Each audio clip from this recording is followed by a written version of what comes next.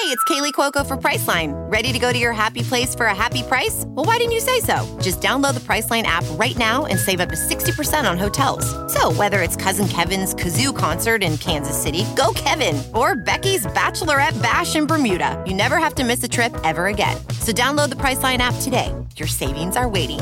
Go to your happy place for a happy price. Go to your happy price, Priceline. VR training platforms, like the one developed by Fundamental VR and Orbis International, are helping surgeons train over and over before operating on real patients. As you practice each skill, the muscle memory starts to develop. Learn more at meta.com/metaverseimpact. Proud members of the Dread Central Podcast Network. Hey, Sammys! Hi! We have a brand new podcast! Yay! It's coming out March 1st. Here's a little sneak peek. Wendell Griffin Graves grew up loving two things, trivia and horror movies. Wendell had one lifelong dream, to be a contestant on a national TV game show. Please welcome our next contestant, Wendell G., everybody. It says here you're a horror movie fan, so this first question should be easy. Which of the following horror movies does not feature a chainsaw? A, The Evil Dead. B, Pieces. C, A Nightmare on Elm Street. Or D, The Texas Chainsaw Massacre. Between the pressure of being on national television and the heat of the bright lights, Wendell choked. D, Texas Chainsaw Massacre. Ooh, so sorry, Wendell. Obviously, the Texas Chainsaw Massacre features a chainsaw. Wendell's televised humiliation drove him mad. After dropping off the grid, he's believed to be the quiz show killer, torturing his victims by making them answer horror trivia questions. If you have any information on his whereabouts, please contact your local authorities.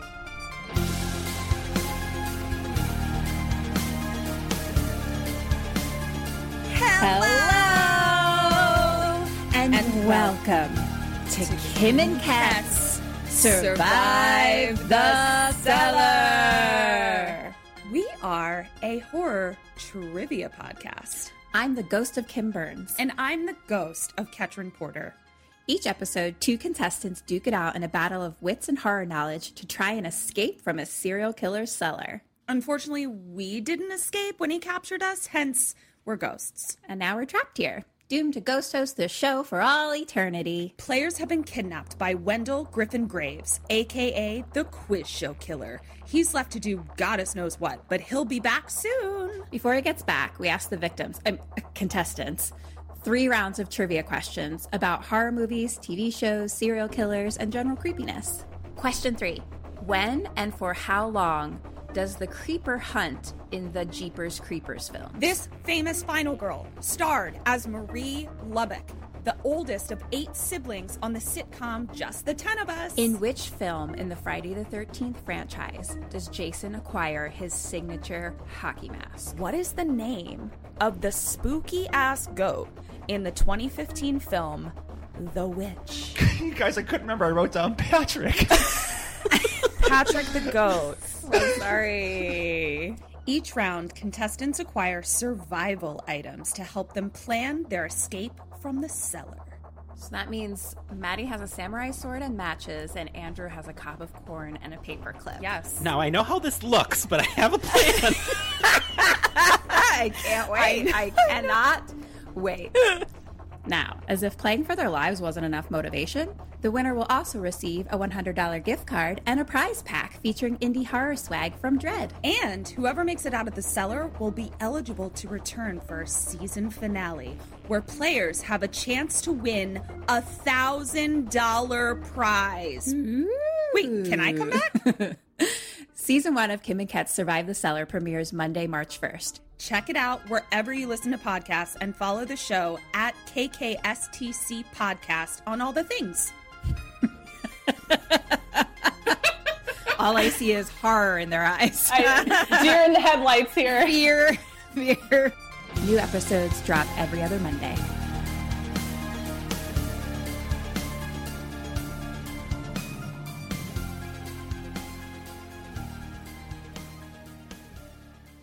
What's your favorite scary movie? Oh, come on, you know I don't watch that shit. Why not? Too scared? No, it's just what's the point? They're all the same. Some stupid killer stalking some big-breasted girl who can't act, who's always running up the stairs when she should be going out the front door. It's insulting.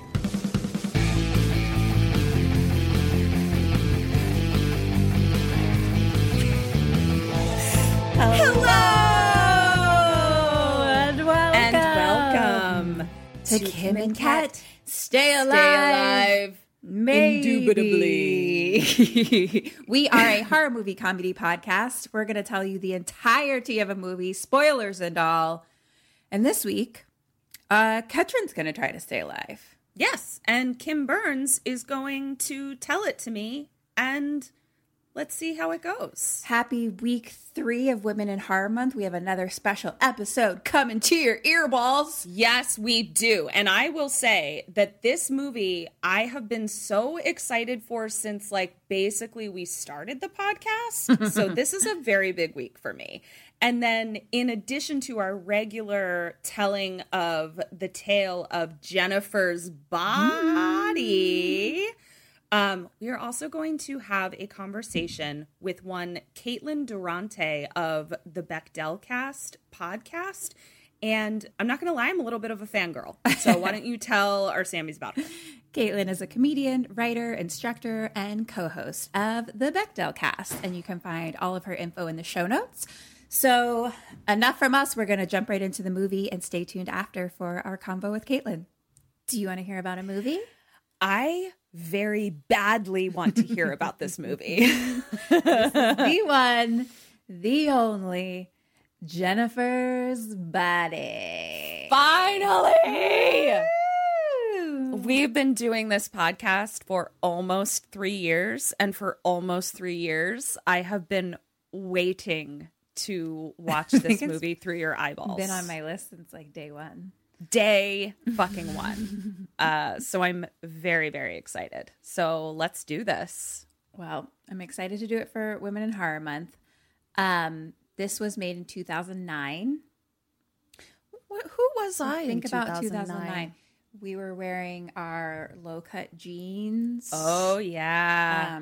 Kind of lace tank top situations with a large buckled belt. We loved over. our large belts. We really did, and we wore them not on our low-waisted jeans, but over our lacy, longish tank tops. Yeah, it was special.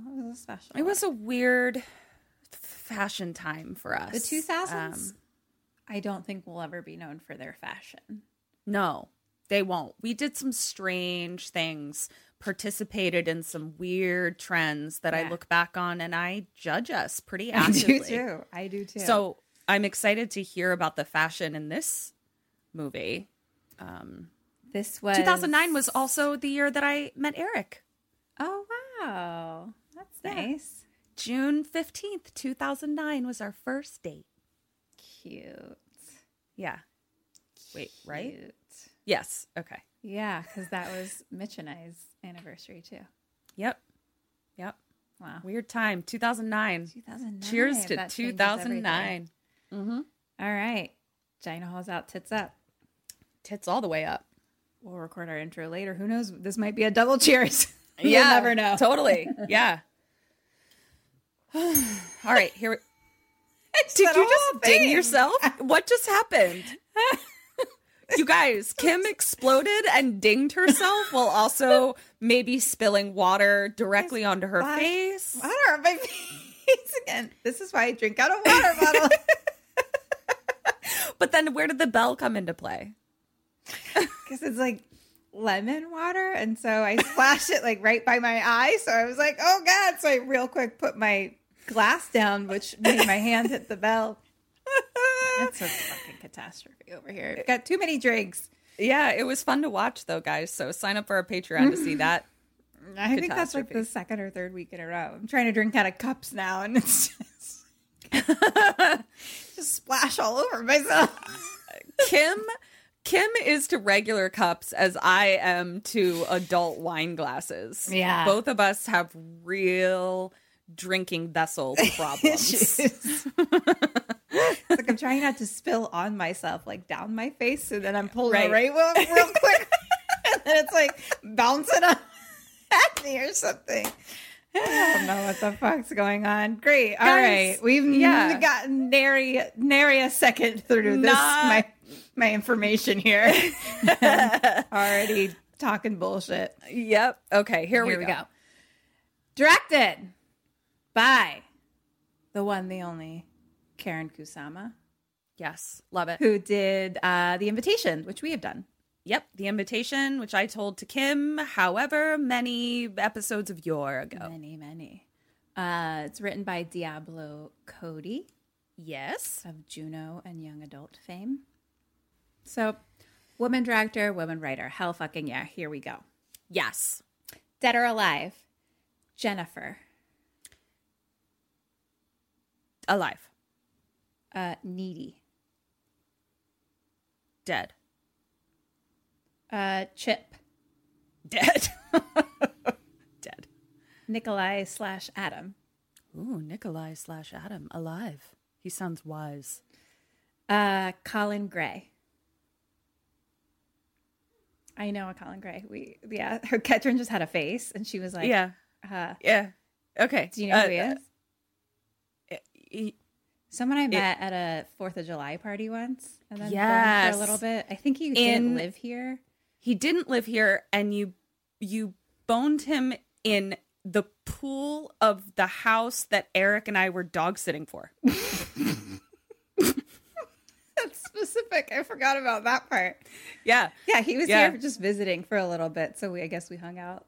Yeah. During that time period. Yeah. That was a fun night. Colin Gray. Anyway. Alive. Officer Roman /Chris. Dead. Teacher. Dead. Great. You're great. Thank you. Okay. Ready? Let's hear it. Yes. It's nighttime. Okay. We're outside a house. A little POV action. Then it's like a weird cut to like a close-up of like someone's arm, and they're kind of like picking at something on their arm. Yucko. Okay. Back to the POV of the house, and now we're like at the back of the house, and there's, I think, a horse ? That never comes up again, but I think there was just a horse in the backyard. Oh, okay. Well, you're not a horse girl, so I know it's hard for you to identify equine. Not a horse girl. It was dark. Yeah. Also never comes up again. So okay. I noted it though, just in case. Then it's like a real close up of like a mouth like chewing on like hair, like long hair, like a girl chewing on hair. And then we do POV like through the window into a bedroom. Title card Jennifer's body. And now we're in the room, and it's Jennifer, played by Megan Fox, on the bed. And she has like the TV. She's kind of like sitting on the bed, like looking at like a book, kind of like with her knees up, like looking at something or writing or drawing or something.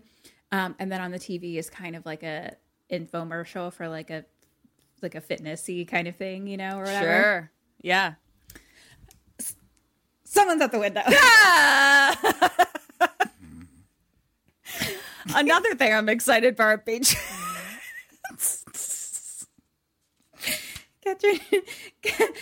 We do, now that we're not in the same room, it's a little harder to like jump scare each other. Like it was real easy when we were like sitting on the couch together. So now I started doing a thing where I like jump at the camera kind of, but Katrin wasn't looking. She was like fixing her mic. So I did it, and then I had to like do it again real quick. But it was effective. It scared me because I was like, what the fuck is happening? Okay, so someone's at the window at Jennifer's house. Someone's at the window, standing right outside. It's Amanda Seyfried. Oh, okay. Seyfried? Seyfried. That's how I say it. It's Seyfried. Seyfried. I don't know. Well, you know who she is. I love her. Love them Me both. too. So then Jennifer kind of turns and looks over. There's nothing there. And she looks like a little like maybe tired or something, like a little rough under the eyes, you know, okay. Like not fresh faced. Sure. And then we hear a voiceover that says, "Hell is a teenage girl." You're not wrong. Sure feels like it while you're in that body. It does. Yeah. So the voiceover is from Amanda Seyfried. Okay. Seyfried, who is Needy. Needy. Short. That's an unfortunate name for a teenage girl. That's tough. Short for Anita, I believe. Anita. Okay. No, I didn't think her parents put Needy on her birth certificate, but I was like, that nickname is... Weren't we all nicknamed Needy as teenage girls? I don't know. I was. I don't think that I was, no. I needed a lot. Okay. I had some other issues. So, cut to daytime, and we're looking at the back of Needy in like a hospital gown sort of thing, and she's staring out a window that's in front of her that has kind of like crisscross bars all over it, basically. Okay. Mm-hmm. Voiceover. She's like, I'm not perfect myself, but I have fans. I get letters every day. Mostly perverts, but still, I'm kind of the shit. And like we're looking like behind her, there's all kinds of letters and gifts and things like that. And then someone like knocks, hello, it's rec time. Voiceover, I get letters, people saying they're praying for me, Jesus, nothing happens. Nobody comes back. And we watch her like changing into some like kind of orange sweatsuit sort of thing. Mm-hmm. And on the kind of her little table there's like a framed picture of like a teenage boy. Okay. She says, they're big on rec here. They say it's a good way for us to vent out our aggressions. And she's like out in the rec now, where it's like a bunch of people wearing orange sweatsuits. And she like slams a ball against the wall or something like that. And now it's her in the cafeteria. And she says, but I think they're just trying to wear us out. And then we start kind of seeing her patient chart, and there's things written of like hallucinations, uncontrollable fits. And she's saying, it doesn't really work on me. I'm a kicker. Oh. And now she's sitting at the window in the cafeteria, and a doctor or someone comes up to her, and she's like, so just one toastum today, huh? And she's saying like basically that Amanda isn't eating enough. Oh, and okay. She's like, I don't know if that'll be enough energy for the entire day. We really recommend. Boof! Ah! Needy kicks her, and like the doctor like flies backwards like onto like people's table and like knocks the food and everything over, like a fucking karate like, kick. Boof! Wow. Okay, bitch. And then Needy gets up and stands over and is like, I recommend you shut the fuck up, and then spits on her. Wow. So what I'm hearing is Needy is every teenage girl's inner monologue. Mm-hmm, mm-hmm, mm-hmm. Cool. Definitely. Great. Yeah. God, what I wouldn't give to kick someone in the face. Yeah. That's like my broken bottle stab dream. Yeah. It just feels so fucking good. I love it. Yeah. So Needy for president, I guess, is what I'm saying so far. Keep going. Great. So the doctor... Something tells me that statement's going to come back and kick me right in the face later. The doctor, like, sits up and, like, spits out some, like, blood and a tooth, I think. And now some, like, orderlies or somebody come and, like, grab Needy. And, like, she's, like, fighting them off. And they're trying to, like, grab her and stuff like that. And so they put her into what looks like kind of like a solitary confinement sort of thing. Ugh. And so she gets in and like screams and sits down, and she's like wearing fucking like fuzzy bunny slippers or something like that. Okay.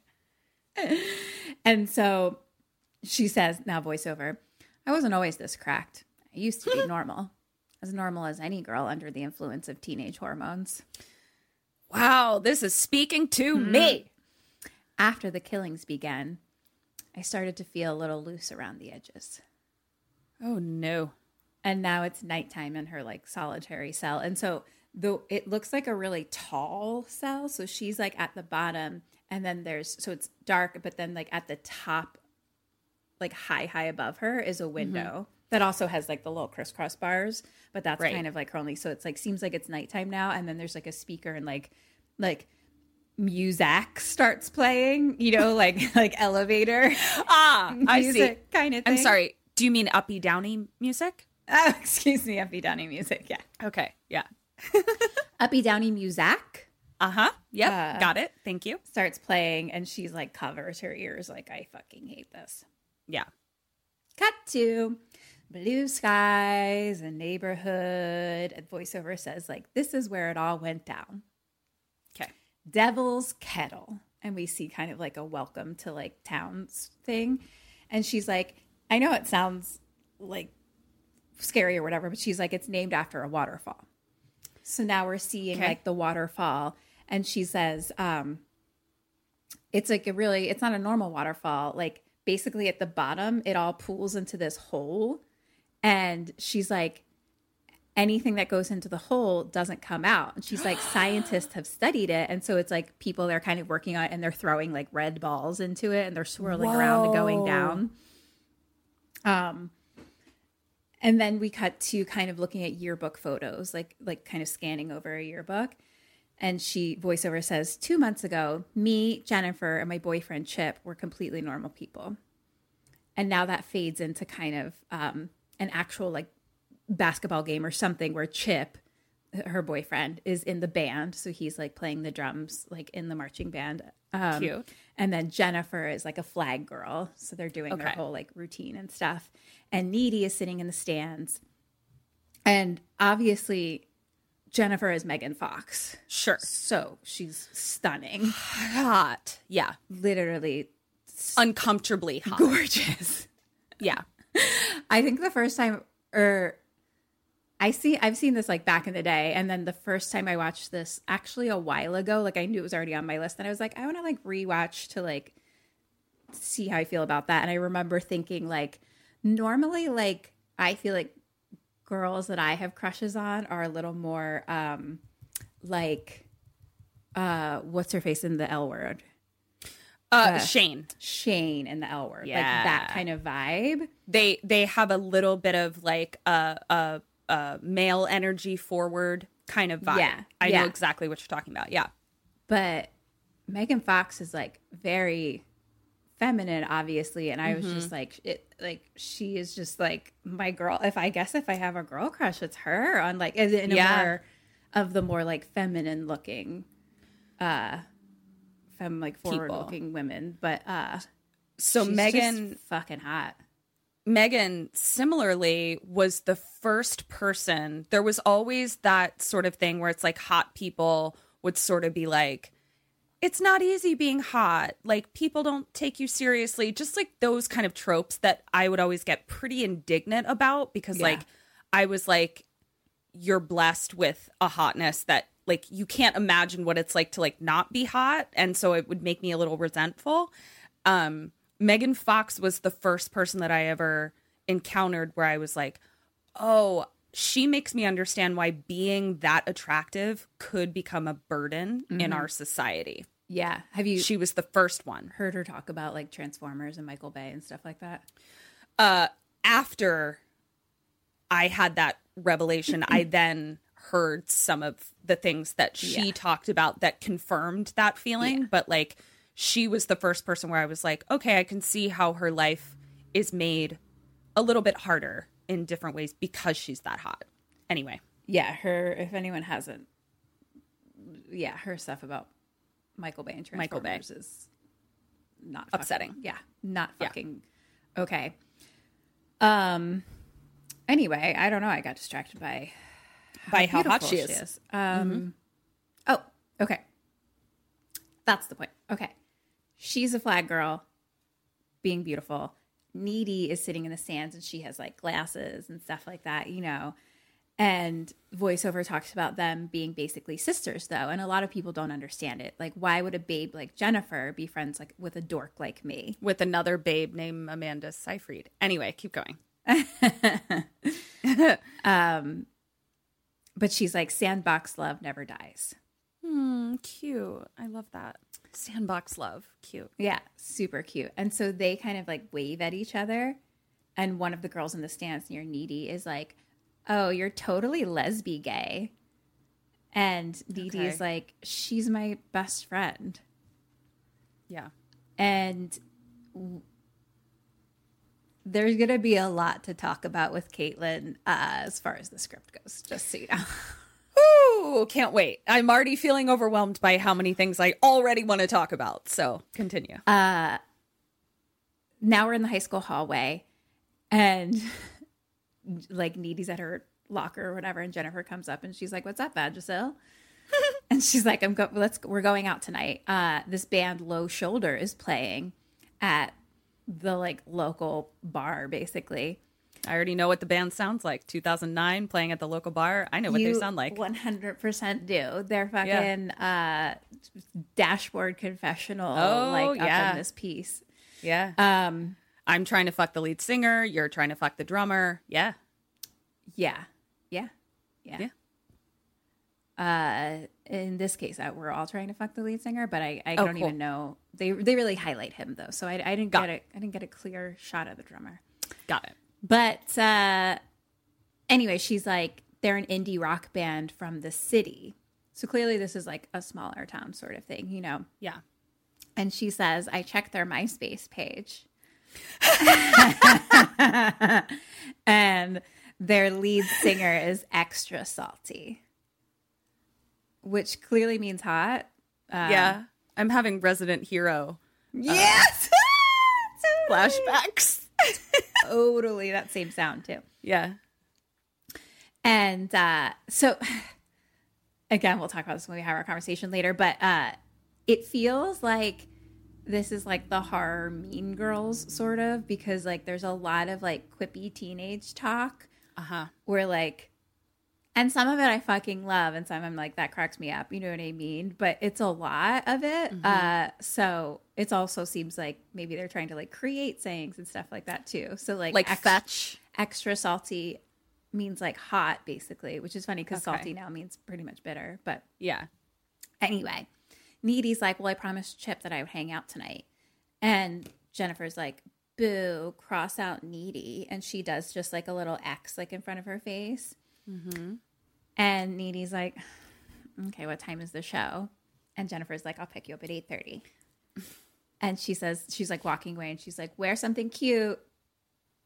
Cut to Needy like trying on different outfits in her room. And she's saying like voiceover, I think again, where she's like, wear something cute means something very specific in Jennifer speak. Okay. You can't look like a total zero, but you can't upstage her. You can expose your stomach, but not your cleavage. Tits are her trademark. And so her boyfriend Chip is like on the bed watching her change. And he's like, those jeans are hella low.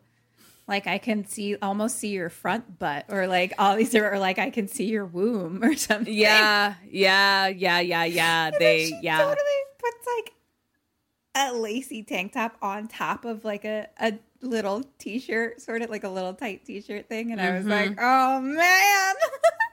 What were we doing? A lot of the memes that I make this week are going to be just showing us in 2009 and what we were wearing. Don't do it. I'm doing it. So they're talking about how Jennifer wants the lead singer, and she says that he's salty, and Chip's like, what does that mean? And she's like, it means beautiful. And then Chip is like, oh, well, if salty means beautiful, then you must be soy sauce, babe. Cute? Question mark? That's super cute. He's like cute and like sweet and nerdy, I feel like. Yeah. And they have like a little kiss, or they're like kind of kissing, and Needy stops, and it's kind of like she almost has like a feeling, like she likes as just like a sense. And she's like, and she says, Jennifer's here. And Chip is like, how do you know? And then we hear Jennifer from downstairs being like, Needy, quit tamponing yourself and get down here. Okay. And Chip is like, you always do what Jennifer tells you. And Needy's like, no, we just like the same things. We're into the same stuff. We're BFFs. And Chip is like, you have nothing in common. And Needy's like, okay, Chip. I'm really uncomfortable. I don't know why. I'm not making a joke. Like, I'm already like really uncomfortable. Interesting. More on that later, everyone, because I don't know what's happening. Keep going. Great. That was me and Raw, I guess. Yeah. we're striking each other's triggers somehow. Yeah. So we go downstairs and Jennifer is like, I got my whip, a Chrysler Sebring or something like that. Like my mom's Chrysler Sebring until 11:30. Oh, yeah. Oh, yeah. Those Sebrings. I really wanted one when I was younger. She's like, it smells like Thai food in here. Were you two fucking? This bitch.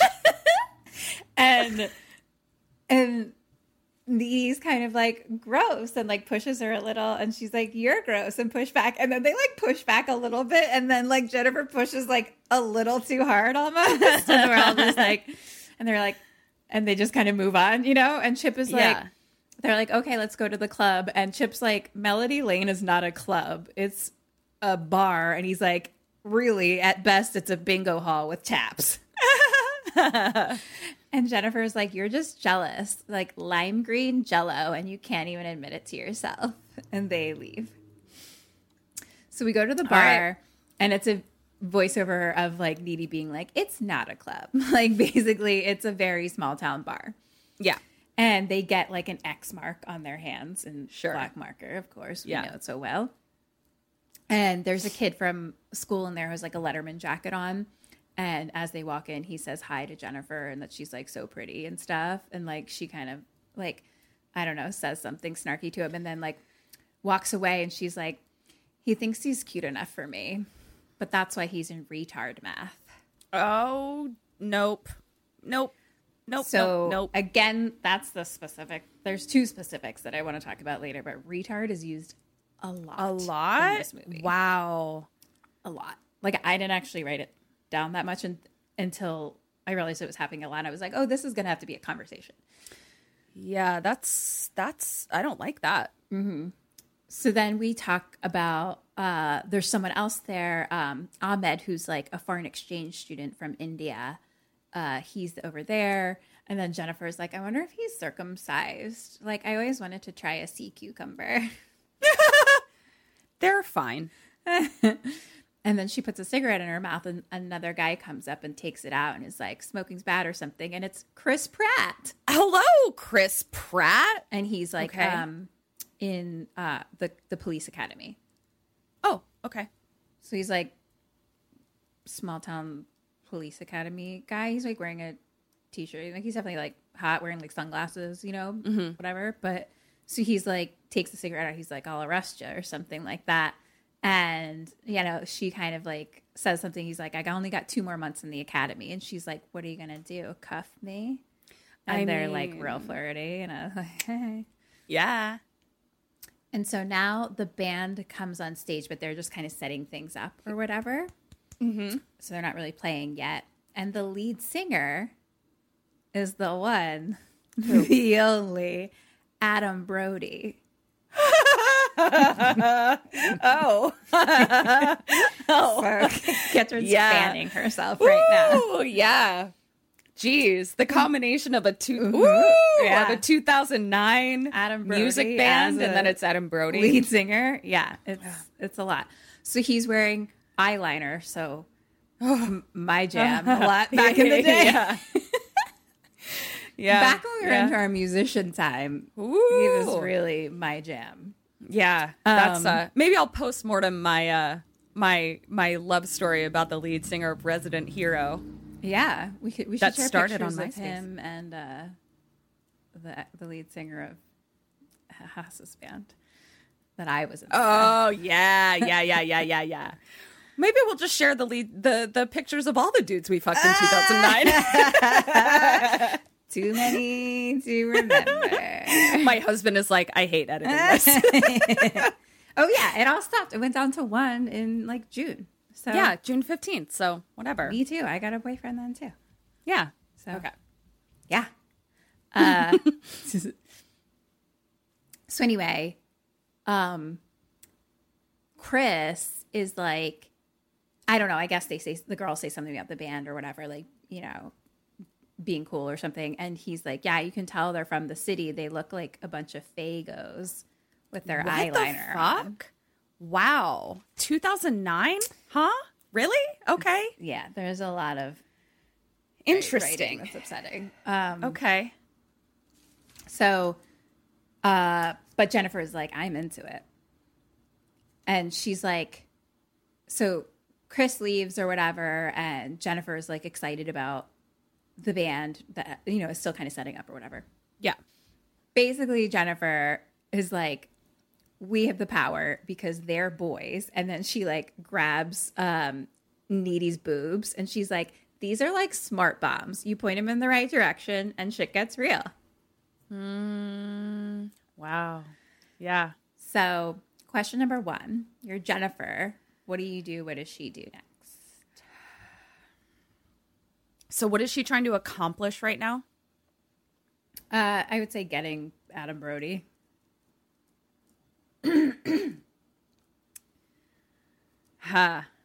I think this is going to be fun for me. I think she makes out with Amanda. What do I do to get Adam Brody? This is fun. So I never had Megan Fox looks to fall back on, but what I did have was incredible banter and flirtation abilities. So I'm going to wait for him to get off stage, pay him a compliment about his music, but then I'm just going to enter into full-blown sarcastic banter territory, and I shall have my way with him. 0 points. What the fuck? What? But you know that my tactics used to work. Mm-hmm. You bitch. So Jennifer goes right up to the stage and says hi to him.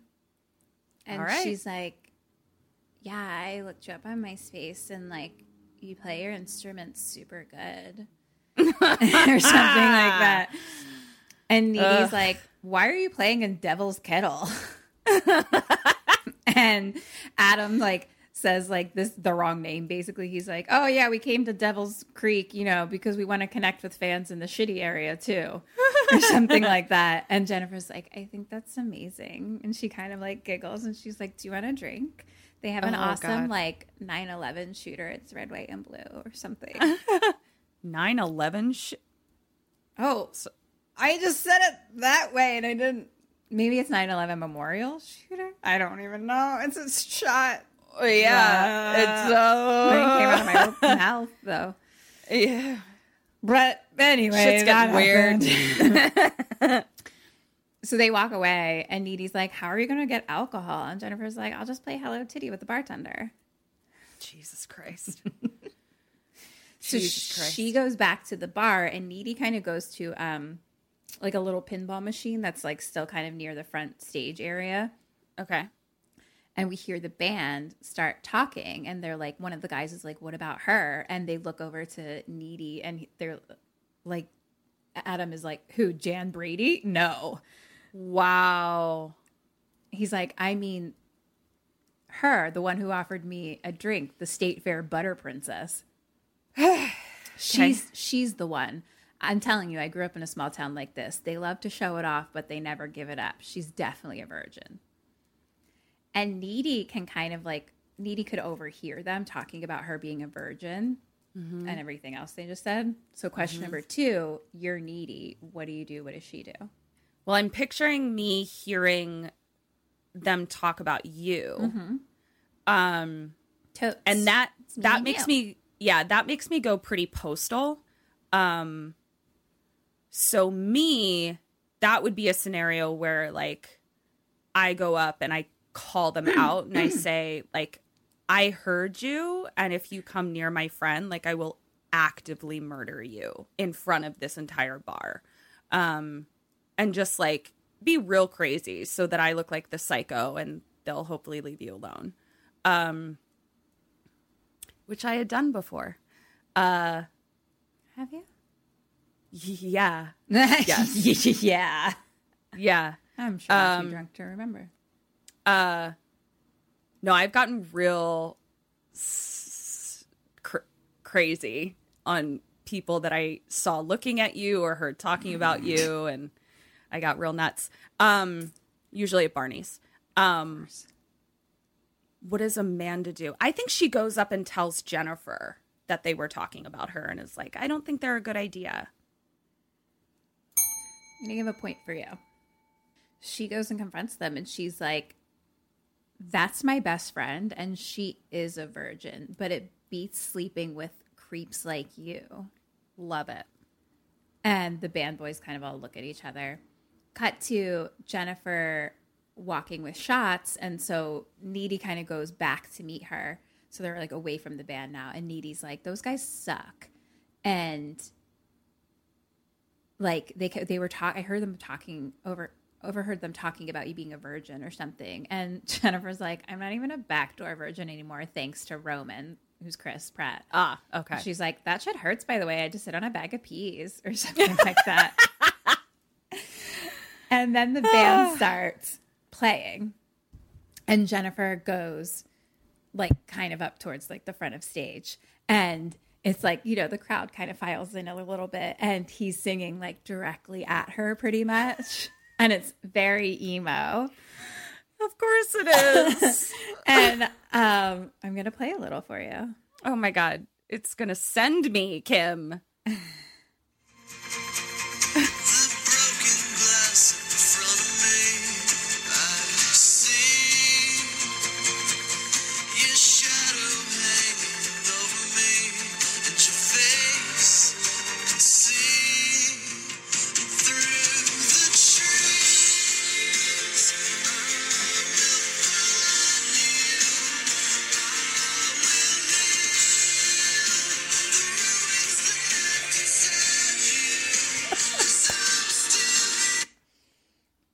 So, this is real. I don't hate it, and mind you, it's been stuck in my head for days. Yeah. I'm like singing it in my head at bed at night, like in my bed at night, and I'm like, get out of my brain. Yeah. But I can't believe how it. emotional I'm getting right now. I don't hate it. Yeah. So they're standing there, and he's like singing to her, and she's like so into it, and they're next, like her and Needy are next to each other, and she like grabs Needy's hand and just like, but is staring straight ahead, like really happy, you know? And so Needy kind of like looks and stares at her as she's like staring up at the singer. This is so heartbreaking. My heart's breaking just all over the place. Oh, honey. Oh, honey. It's just such the beginning. I know.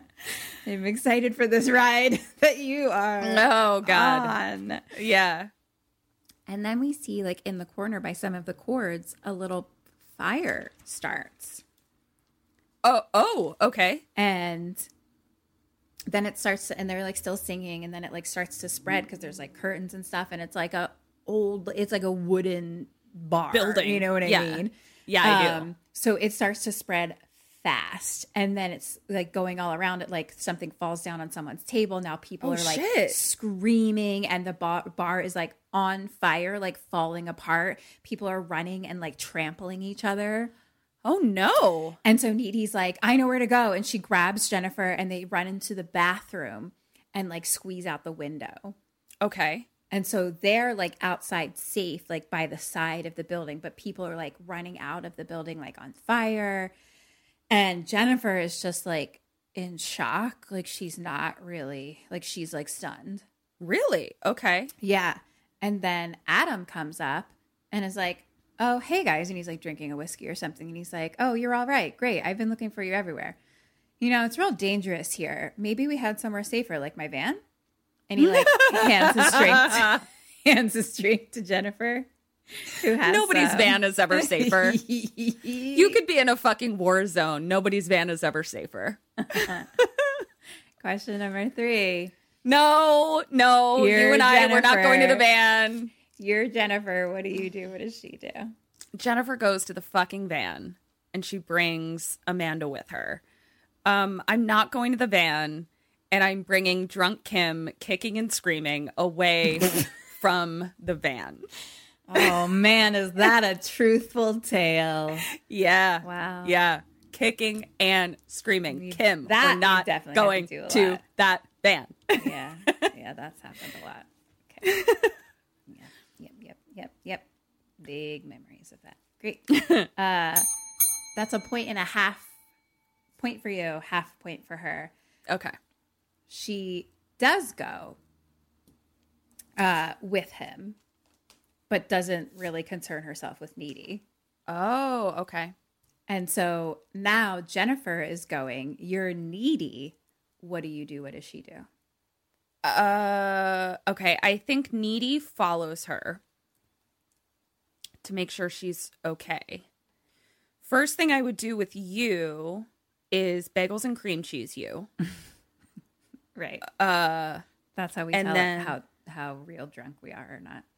Yeah. I don't even fully remember like what the mechanism was that made it work, but I remember it worked pretty well. For whatever reason, it was like our safe word where we had to be like, no bagels and cream cheese. Like, seriously. Like, how drunk are you right now? Like, are you okay or are you not okay?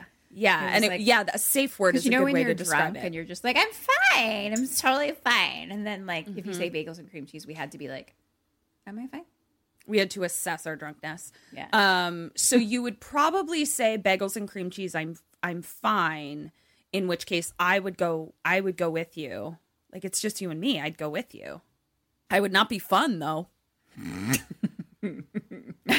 That's adjacent to forced partying. So I'm going to give you 0 points. I don't understand this game.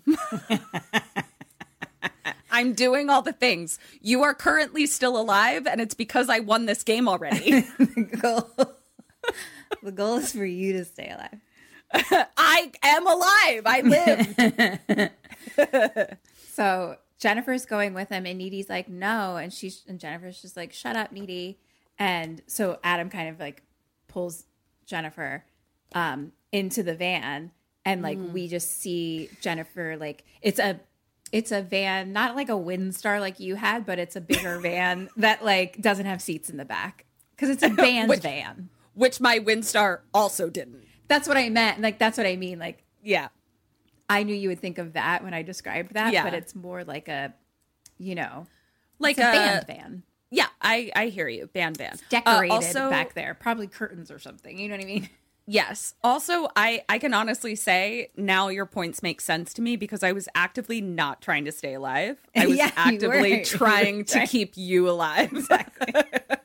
Okay, so now you're I get lucky that we've both made it this far in life because I was not concerned with myself. It was just keep Kim alive, which is very kind and caring and loving of you, but not gonna win the game. I get it. Yeah, sorry. You're right. So we just see Jennifer now sitting, like looking out of the van, and he just closes the door, like on her face, staring out.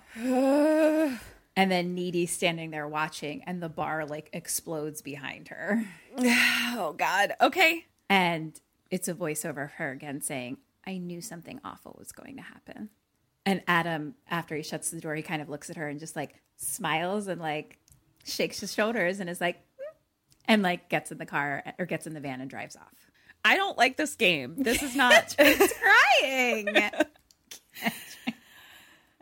I don't like this game. Is the movie almost over? It hasn't even begun. I'm only on my first notebook. Okay, continue. Hasn't even begun. This is so funny. This is how I felt in Raw. Like I was like, for some reason, living inside the movies lately has really been getting to me. It's maybe we're getting better about really being inside them, and it's getting hard. It's getting real. Yeah. Okay. All right. So cut to Needy. Goes home. She's in her room, and she calls Chip, who's like asleep. So he picks up, and she's like, Jennifer's gone. She went with the van. Melody Lane burned down, and we could like hear people being trampled and people on fire. And now Jennifer's gone, and I don't know what to do. And Chip's just like, I mean, what? Like, and they're talking kind of, but he's like, okay, I mean, like, no offense, but who cares about Jennifer because people burned to death? Come again? Chip, we're breaking up. Yeah. And then the doorbell rings. Okay. And mom? Nope. Needy says that she's all alone because her mom is on the swing shift. Okay. Question 5. What does she do? What do you do? So it's like, middle of the night-ish time, or the bar's still open, but not really. It burned down. Sure. You know what I mean. It's nighttime. I do. Okay. I am going to stay on the phone with Chip and find a window to look out of to see who's out there before I do anything, and then assess my decision at that point. So is she on like it's 2009. Is she on what kind of phone is she on? She's on a flip cell phone. Like a little razor. No, I had a razor. It was more like a little gray silver Nokia situation. Probably. Yep, got it. Nokia. What? I don't know. Seifried. I think she. Megan goes to the door and opens it. Yay! Double ding.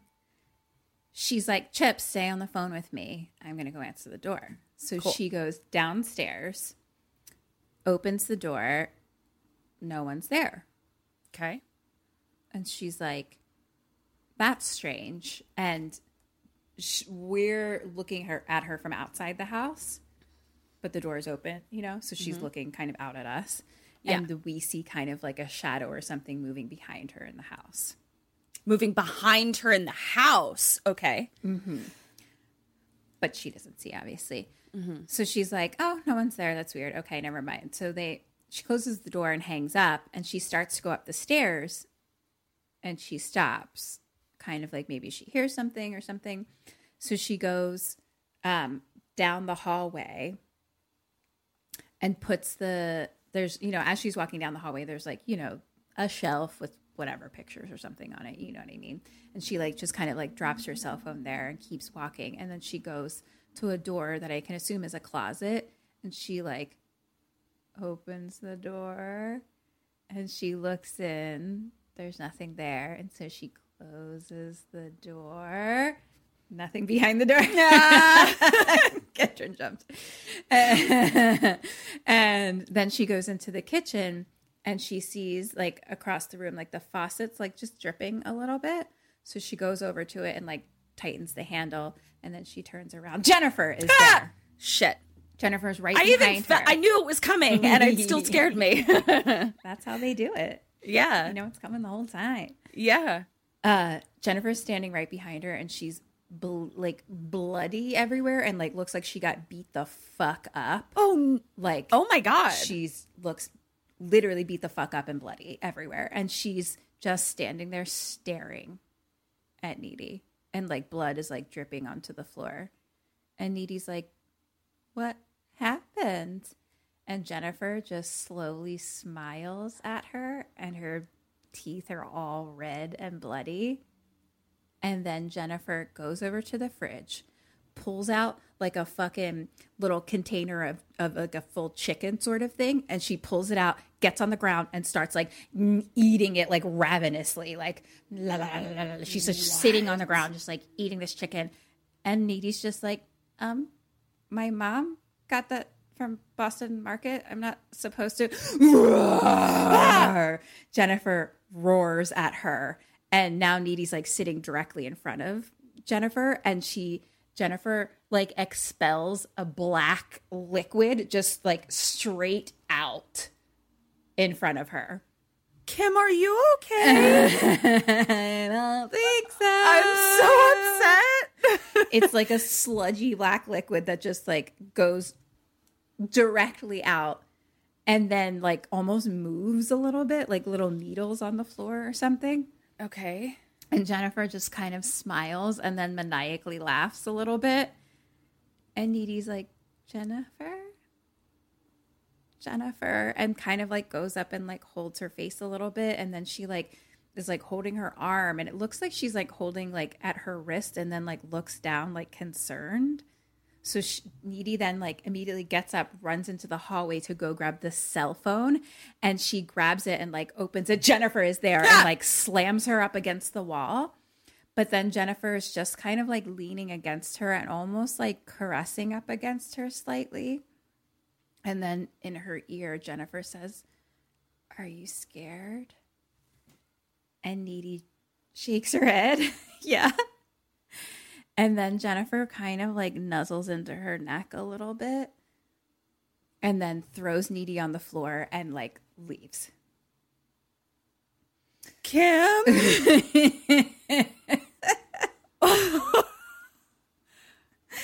I'm worried.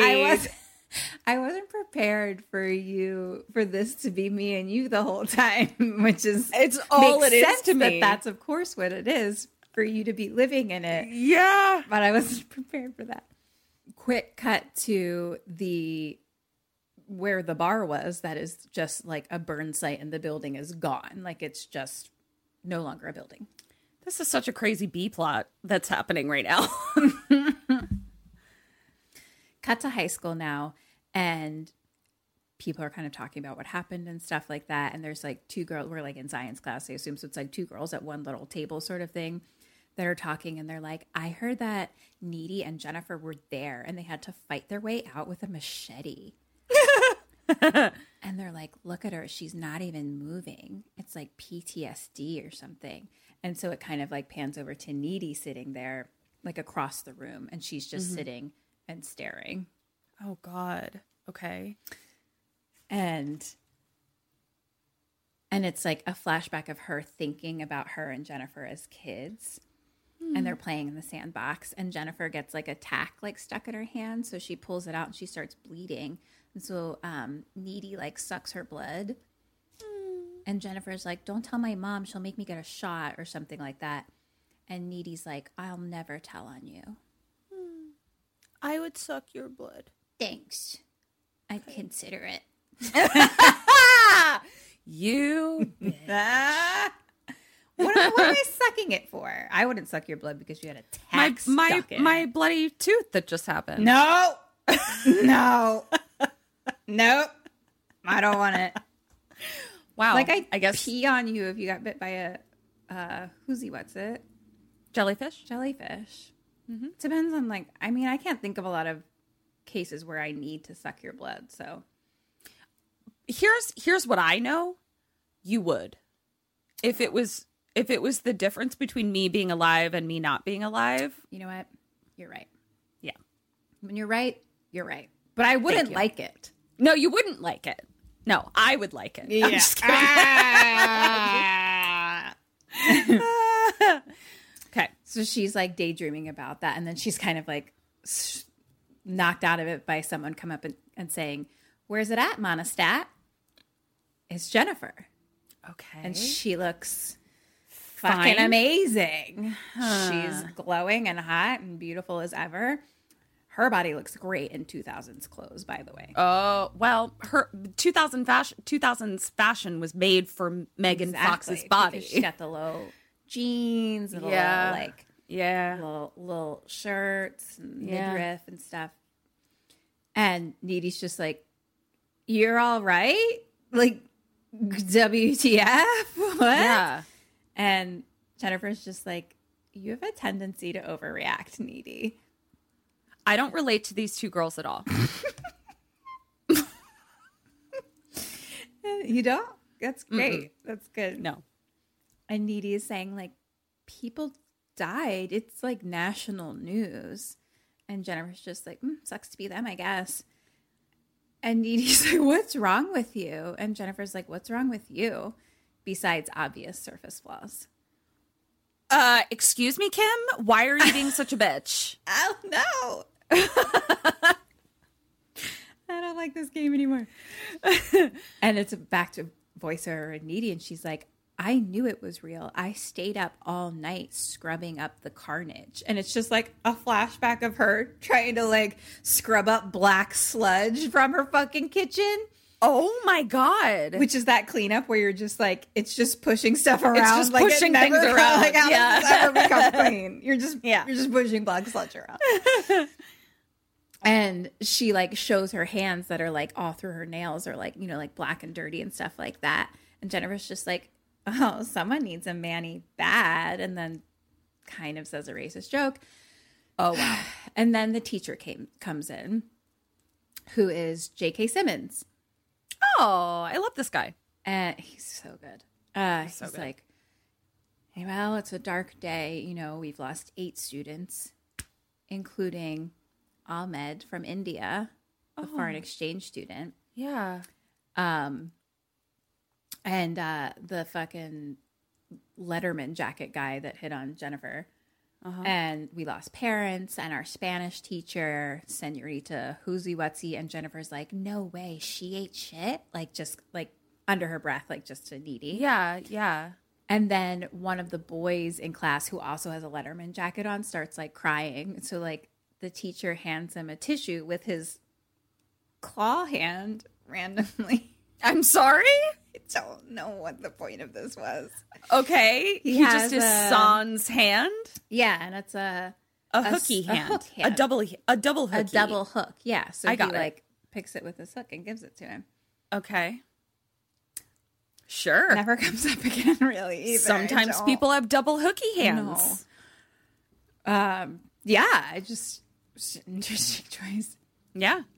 So now Needy's like walking through the hallway and people are crying and now she's with Chip and he's like, there's no band practice today. And she's like, there's no anything today. And she's like, I feel guilty just breathing. And then Needy's like, I need to tell you something weird. Jennifer came to my house last night and she was all beaten up. And she barfed up this like prickly stuff. It looked like a mixture of roadkill and sewing needles. Whoa. And Chip's like, she probably just inhaled a lot of smoke. And Needy's like, no, it was like evil. And then I've seen Kim barf up some pretty crazy shit. We get it. Kim used to barf a lot. I'm sorry, you really set me up for that one. I never puked up evil. You did never puke up evil. That's true. Only sunshine and rainbows. Yes. And then I think he says something about like, I don't know. I just wrote #therapy. So maybe he's basically saying that maybe she should talk to someone, like it's okay. Okay. And then Colin Gray comes up, who is Kyle Gallner. Oh, your boy. I love your him. boy. How funny is it that Colin Gray, played by the boy you want to fuck, has the name of a boy you fucked? Oh my God, I know. We've talked a lot. We've talked a lot on this podcast, you and I. Many hours. And there's not, I mean, I say people are hot and stuff like that, but there's not a lot of people that I'm soups into. Mm-hmm. Kyle Gallner is one of them. If you guys love him. If you guys were curious about like the fucking bullseye of Kim's taste, it is Kyle Gallner. Part of it though with him is because he's such a good actor. Yeah. Well, but I mean, I feel like that fits in the bullseye too, though. Like it's just, it fits He's into the super bullseye. Cute too. I follow him on Instagram, and he's just like married and has like 3 little kids, and is like just like the sweetest, normalest dad. Yes, I follow him on Twitter, and he's working on a horror script. I'm available. Yep. But you know, you don't. It's okay. I'll just be near you. I won't try to. I'm being serious. I don't want people to cheat on their wives. I want you to stay happily married. It's fine. Yes. Yes. I don't know. Maybe you have a brother. Yes. who's single and available. Yeah. Anyway, so wow, I got distracted by him. He was so cute. But he's like a little goth kid in this. So he comes up and says hi to Needy, and he's like, oh, like basically talking about last night or whatever. And he's like, I'm like, glad you didn't die. And like he walks away, and Chip is like, how are you friends with Colin? Like, I thought he only talks to like the dead girls or something like that, you know, like, yeah, fucking clicks and shit. And Needy's like, oh, we're in creative nonfiction together. He's a really good writer. He's like really like dark and emotional and stuff, you know.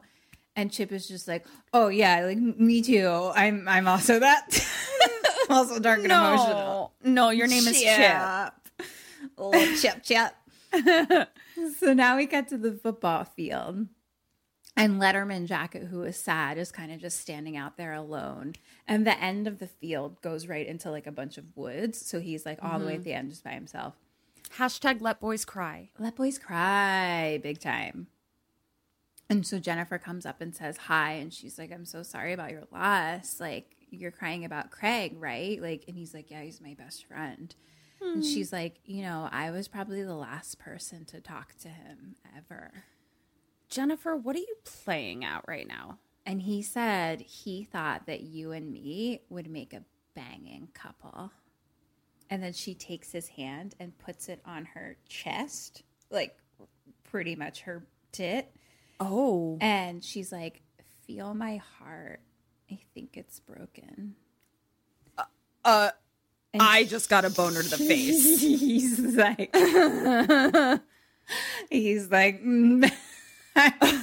I'm and my heart is broken too, but also my boners hit me in the face. I don't know what's happening. Too much. But he's like, mine too. And she's like, come with me. And so they go into the woods together. Okay. Cut to them like in the woods, like kissing. And he's like, you're so warm. Why? And she says, shutties. And I had to like look up what that was because I was like, what the fuck is shutties? But I thought she was just saying like, shut up. She is. Oh, okay. All right. But I thought that was her answer to why she was so why warm. she was And so I hot. like, Yeah. I don't know what shutties are. Yeah. No, she was saying shut up in like a cute way. And then we start to notice that all these animals start to kind of circle around them. There's like a deer and a crow and a rabbit and a beaver. And they're all just standing and watching though. My dream. I know. It's not the dream in the movie. Oh, okay. And then it's like a fox and a raccoon.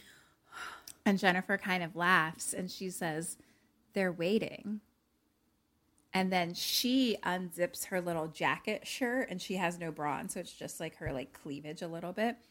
And then she takes it off. We don't see anything, but then she rips his shirt and unzips his pants. And then you can tell she kind of like reaches in and like grabs his dick and is just like touching his dick. And she's like, do you miss Craig?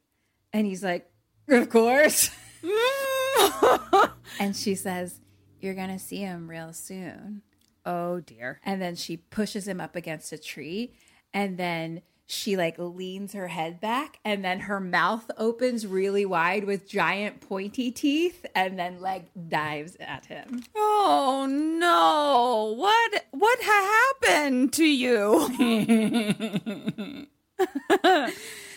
So now the teacher, J.K. Simmons, is getting into his car in the parking lot, kind of like across the football field on the other side. And he hears the kid screaming. And he's like, oh, man, let it out, kids. Oh, let it all out. But then the screaming keeps going. And he's kind of like has like a face. Yeah. Cut to Needy, who's cooking at home with her ferret. And Low Shoulder comes on the radio and the band. And or like the song is finishing up and the DJ is like, that was Low Shoulder who became like American heroes last night, like helping people get out of the burning bar or whatever. Da, da, da, da. Cut back to the woods and the teacher now is like looking through the woods and he finds a deer eating the body of the Letterman Jacket kid. No. That's been like torn apart. Also, I don't know that deer eat meat. They're vegetarians? Oh, postmortem it. Yeah, please do. The raccoons, the fox, the bunch of those animals you said in there, they'd be like, dinner's up. But deer, I don't know. Postmortem. I'll find out. Thank you. Back to Needy's house, her mom comes in, played by Amy Sedaris. Hello, love you. And she's just waking up and she's like, I had another night tremor. And Needy's like, well, it's 4 p.m. So it's more like a day tremor. But she works the night shift. Nights, yeah. Okay. So she's like, said that bad people were like nailing Needy to a tree, just like JC. And oh no. and she's like, and I couldn't help you or something like that. And she's like, one day you'll be crying out for me and I won't be there. Or something. Thanks, Mom. I think Needy was like, well, it's fine. I'm all right. Like, it's no big deal. And the mom was just like, no, one day. Blah, blah, blah. So now we see by the woods in the football field, like a body's on a stretcher being put into like an ambulance. And like there's parents there that are crying and stuff. Cut to Jennifer swimming naked in like a big giant lake. And she like climbs out. She's so pretty.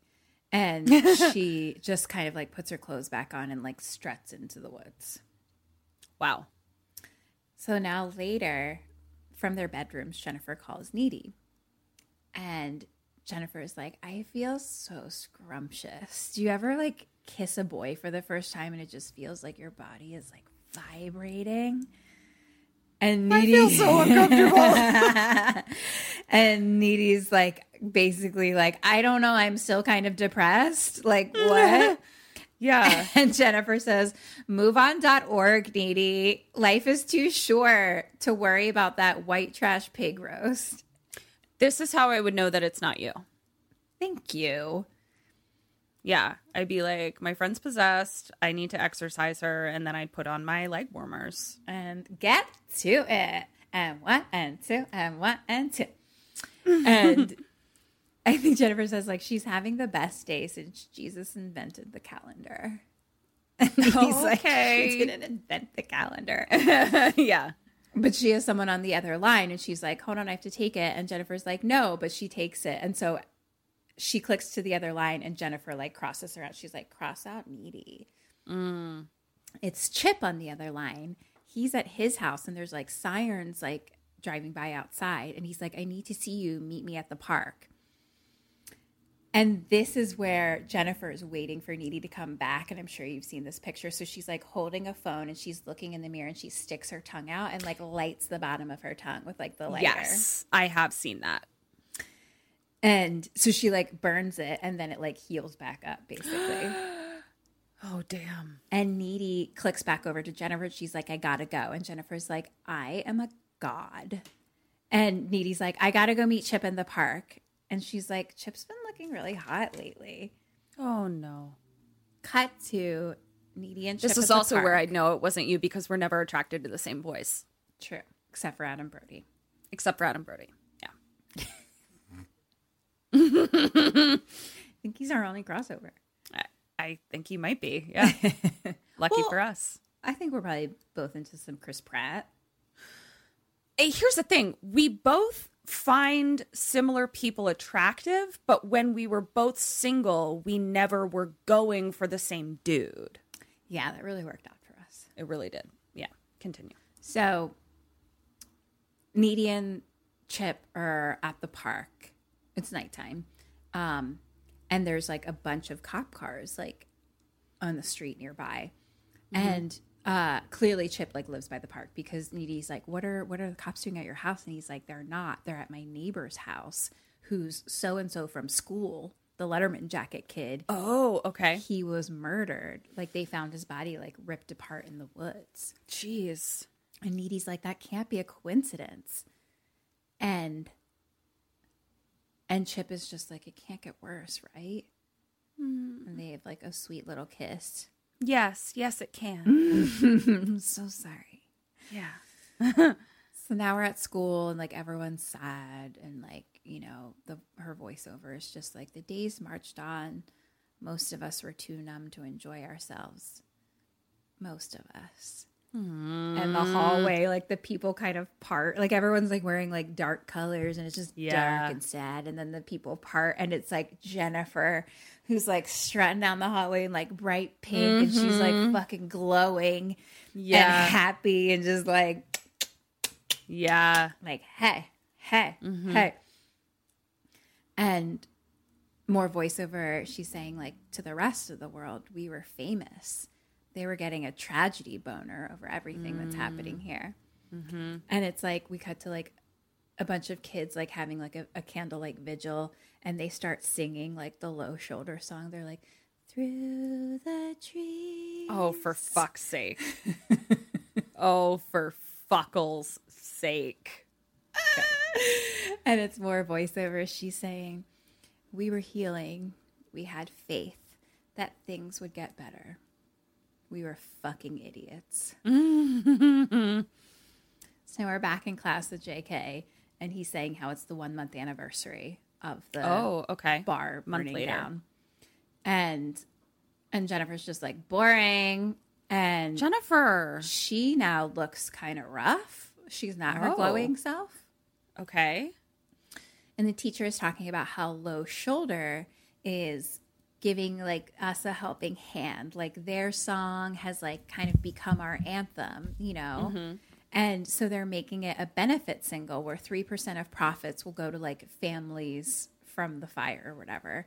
And Needy's like, what about the other 97%? Like that's kind of crass, isn't it?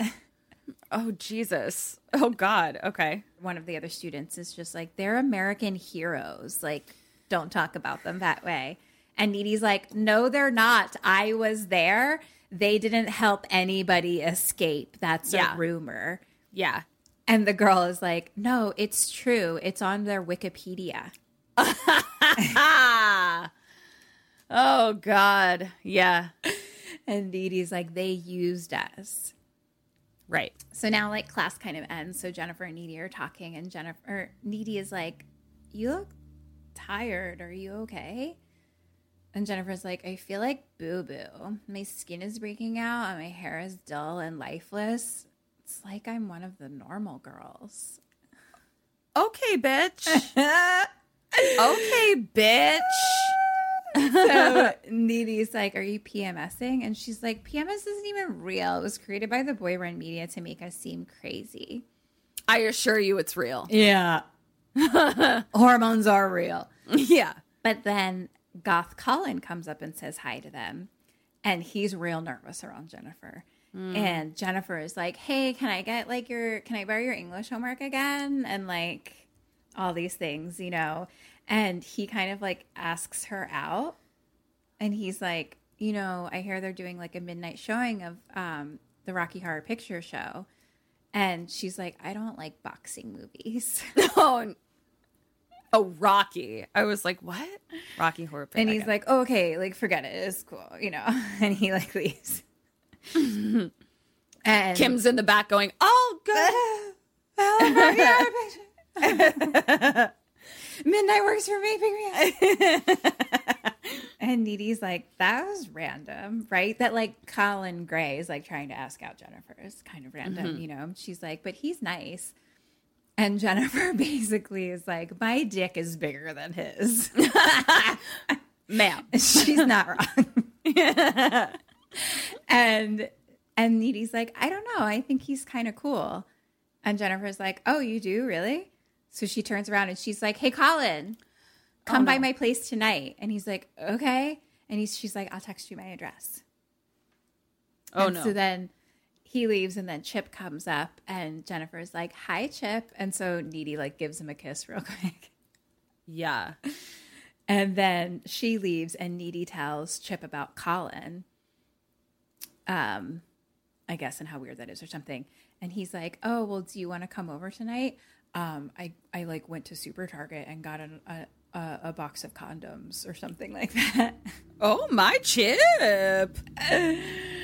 So now it's later and they're in Chip's bedroom and he like, I don't even know what it was, turns on some little tiny lighted scent of something or whatever. And there's like music playing and he's like, they're sitting on the bed and like start like kind of making out. And it's very very cute and very awkward. Yeah, I see it, feel it, and I'm there. Yeah.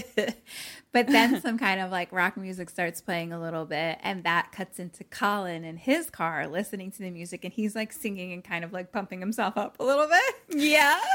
And this cuts back and forth now. Back to like Colin and Needy. Oh, no, Chip and Needy. Me and Colin. I mean, what? No. That's not what I meant. No. Chip and Needy taking their clothes off. Okay. And back to Colin, and he turns like is looking for the address now, and he turns down this like very dark street and like checks the address again and like pulls up to this house that like looks empty. Like all the houses look empty. Like there's kind of almost like fence in front of it a little bit, you know, like abandoned house type of fence situation. Yeah. Okay. And it's like abandoned house row. Like they're all kind of like this whole block seems off. Okay. Like literally like the lights are off. There just seems to be no lights except for he can kind of see like the upstairs window has like a little bit of light in it at the house that he's going to. So he parks, but is like, what the fuck? Question number 6. What do you do? What does he do? I am going to drive away. Goodbye, good night, good morrow. Well, really missing your chance with Jennifer. He goes in and is like, Jennifer? Hello? Hello? Double ding. Thank you. He goes to the door and there's like a board on the door. So then he starts looking around and like some of the windows have like plastic sheets on them basically. So he like climbs in the window and he's just Jesus. Like, hello? Yeah. And he starts to like slowly walk up the steps and like a bird like flies at him. And he's like, ah. And it's very dark.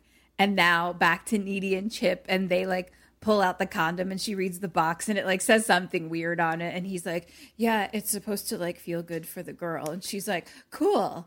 Oh, ribbed for her pleasure. But it didn't say that. It was like something else.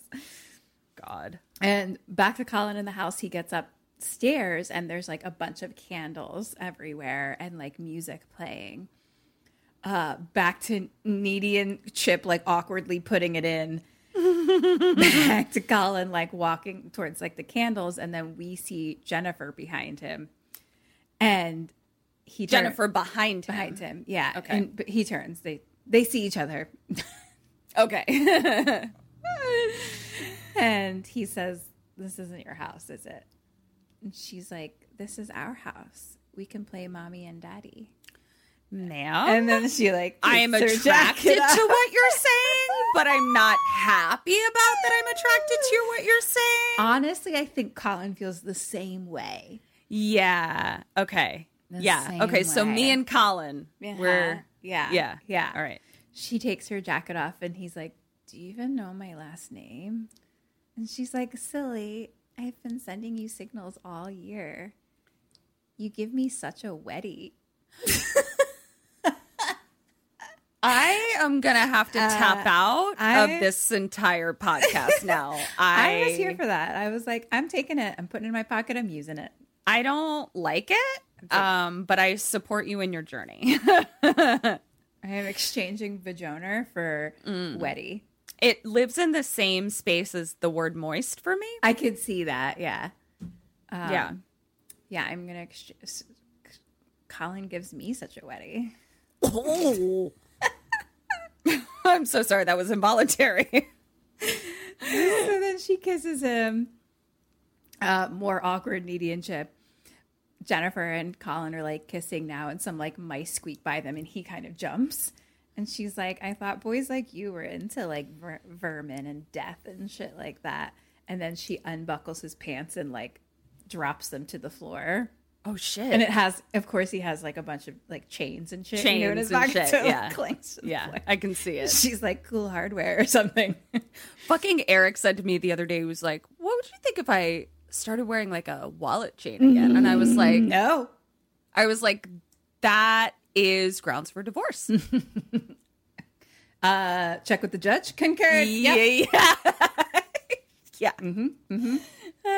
Okay. So they're like making out and she looks at him and her eyes like flicker kind of like white and then look like a snake kind of almost. Oh no. And he backs up and is like, oh, and then like cuts his arm on something. And then Jennifer's like, you're so emo. And she like grabs his hand and then just cracks his hand and then cracks part of his arm and like cracks. And she's like, I need you frightened. Oh no. Cut to Needy and Chip is just awkwardly fucking her on top. And so she's just staring up the ceiling and it looks like she's like seeing blood dripping through the ceiling and it like almost like drips on her, but like nothing's there. And then she like looks down near the end of the bed and dead Letterman jacket kid is like sitting there and Jennifer is like crouched next to him, like on something, just like smiling behind him. And so she starts being like freaking out a little bit, but like they're not looking at each other, like their faces, they're like next to each other. They can't like see each other, you know? And so he's like hearing her making sounds, you know, and he thinks thinks it's good. He's doing a good job. I assure you, you're not. Back to Jennifer. She had just been like, I need you frightened. And now she's like over him and she's like, I need you hopeless. Oh, God. And her eyes like shift to white again.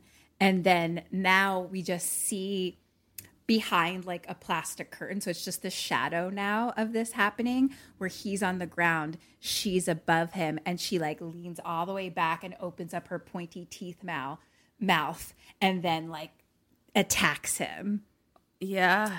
And then Needy is still laying there and she whispers, hopeless. Like she's having that sensing thing again. The sensies. Back to the shadow of Jennifer now just like tearing him apart with her mouth. Oh no. Kim, are you going through something? Am I? I feel great, Catherine. I feel fucking like my whole body is vibrating. I feel fucking alive, better than the day Jesus created the calendar. Okay. Well, if you need to talk, I'm here. I'm great. You're always so needy. Triggered. So now Needy starts kind of like freaking out a little bit and Chip is like, what? Like, am I hurting you? And then he has like a realization. He's like, am I too big?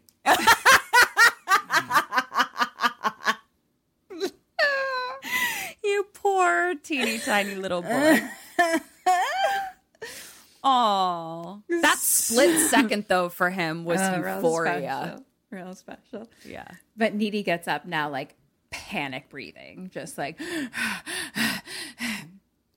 cut to Jennifer now, just like sitting over Colin's dead body and like scooping out blood from his centrals, just like, oh my heavens to Betsy. Mm-hmm. And so Needy now like runs outside to the car. She gets in, starts driving.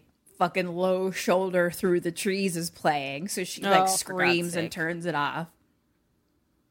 She's driving and she's kind of down like a dark road that's like. Can we talk about what a douchey name for a band Low Shoulder is? Well, it's fucking fits perfectly. Yeah, it does. I mean, it's a perfect name. It's chef's kiss. Yeah, it's just every time you say it, my eyes roll so hard that I think I'm going blind. Mm-hmm. Yes. Mm-hmm. Yeah. Okay, so she's driving in the car. She's driving and down like it's nighttime, you know, so she's kind of driving down a dark road that kind of has woods all along the sides of it. And ahead of her, like something kind of like crawls out from the woods and then like it's a person standing up. It's Jennifer stands right in front of the car. And so like the headlights kind of go on her a little bit. She's covered in blood. And so Needy like swerves and like gets out of the way and like looks back. Nothing behind her. Turns around. Jennifer jumps on the fucking windshield and she's like covered in blood. This bitch. Needy reverses, so Jennifer falls off and Needy drives away. So now Needy runs into her house and she's like, Mom, Mommy. Mom's not home. Oh, because she's on the night shift. Okay. I remember when she said I had a dream that you would be yelling for me and I wouldn't be there. I wouldn't be here. So she's just kind of like sits on the couch sobbing and starts having kind of like quick flashbacks to like Jennifer standing in the street that she just saw. And then when Jennifer was like leaning over her being like, are you scared? And then the moment of Jennifer sitting in the van when like the door closes on her. Yeah. And so Needy now like wakes up on the couch, still nighttime. So she's just like goes up to her room to go to bed. She like doesn't even turn the light on or anything. She just like goes into her room and like lays in bed. And she's laying on her side, like looking up out of the bed. What? Like you do on your side? Okay. Yeah. So she just lays down and then we hear, hi. And Jennifer's on the bed behind her. Hi. And like Needy screams and jumps up and like turns on the light. And Jennifer is now fucking hot and fresh and glowing. I'm noticing a pattern. Are you? Yep. I'm picking up what you're putting down. Interesting. And Needy's like, get out. And Jennifer's like, we always share the bed when we have slumber parties. She's like, don't worry, I'm not going to bite you. And she kind of goes up to Needy and like starts like touching her hair a little bit. And then she leans in and kisses Needy. And it's like a super close up of their lips. And then Jennifer lays down on the bed and Needy lays down on top and they're like making out. Whoa. And then Needy is like, stops and is like, what the fuck is happening? Oh, geez. This is, oh man. So many things are, I can't even get all my words out. And Needy's like, I saw you. I saw you. Like, I'm going to call the police. And Jennifer's like, don't narc me out. Besides, I'm fucking cadet. The cops are in my back pocket. And also in the sandbox when she's like, I'll never tell on you. Mm-hmm. Shit. And she's like, let me explain things. Like, there's no secrets between best friends. So she's like, the night of the fire, I got fucked up. And that band, Low Shoulder, they're like evil agents of Satan or something with awesome hair. Yeah. So now it's kind of like a flashback to that night and what's happening. So she's sitting in the van, they're driving, and Jennifer asks where they're going. And Adam's like, you don't have to talk if you don't want to. Oh, my righteous anger is ignited. And then we start to see all around. She looks around and there's like all kinds of books on like the occult and different things like that. And she's like, you're not rapists, are you? And one of them's just like, oh, I hate girls. And like, they're just like, yeah, but she's a virgin. Question number 8, you're Jennifer.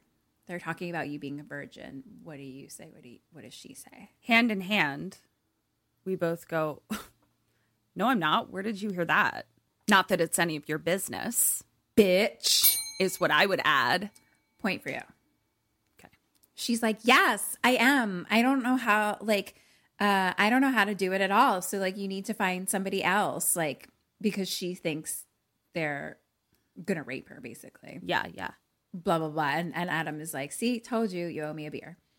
Fuck. So now they drive through the woods to the waterfalls. And it's super fucking dark. And so she like tries to run, but they grab her. Adam is like, oh, it's a waxing moon, boys, just like the ritual said. And so they carry her like screaming and like tie her up right like above the waterfalls. And I just wrote that they're real pieces of shit. I can see it. Real pieces of shit.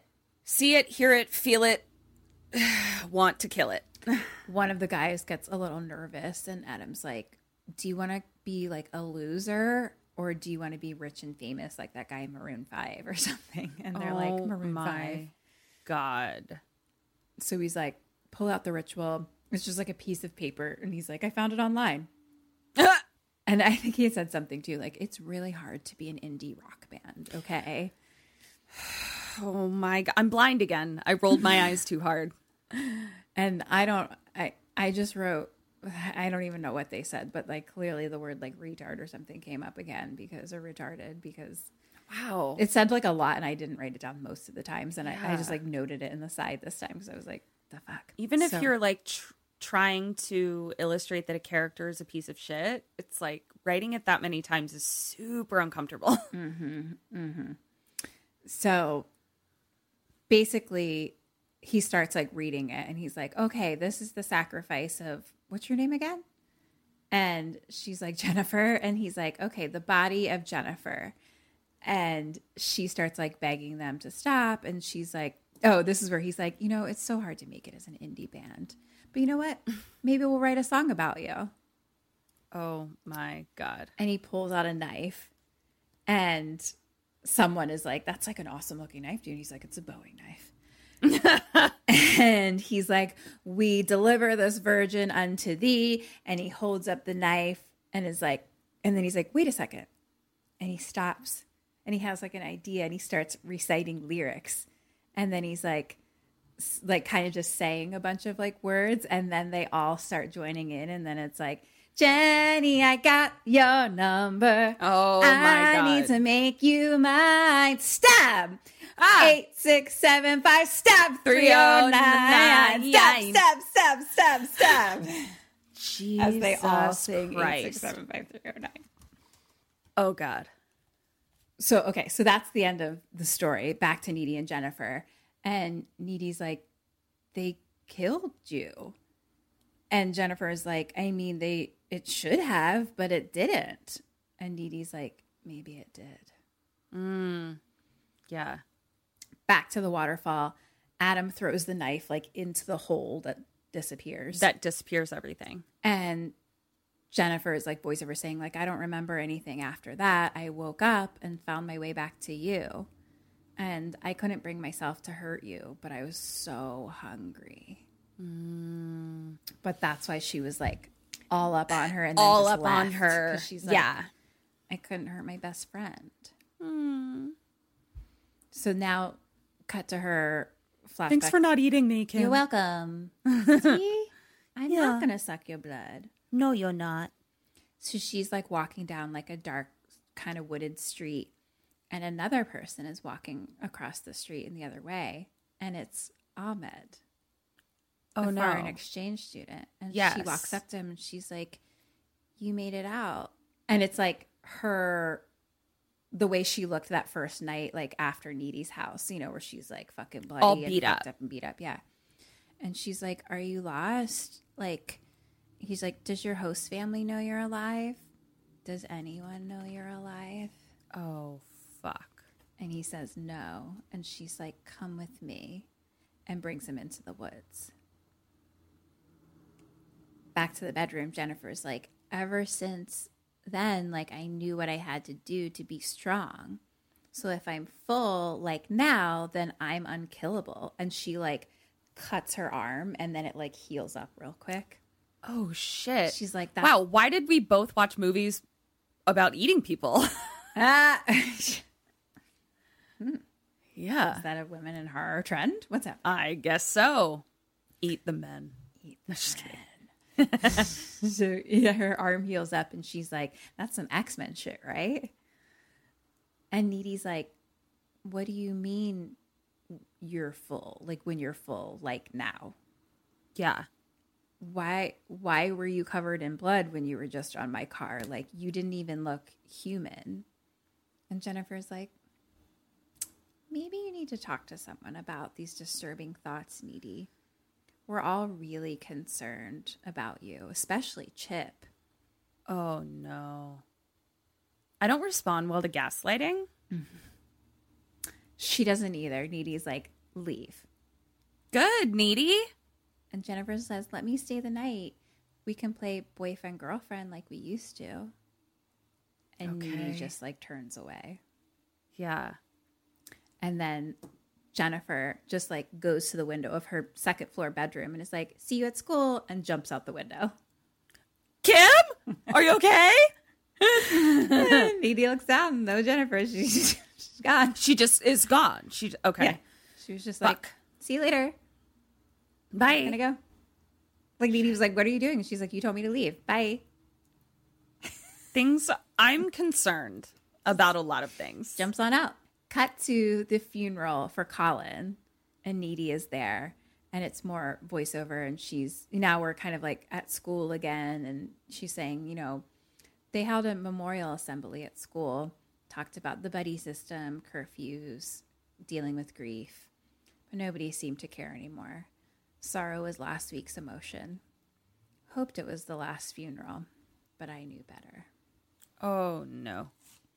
So, what does Needy do next? All of that has happened. What do you do next?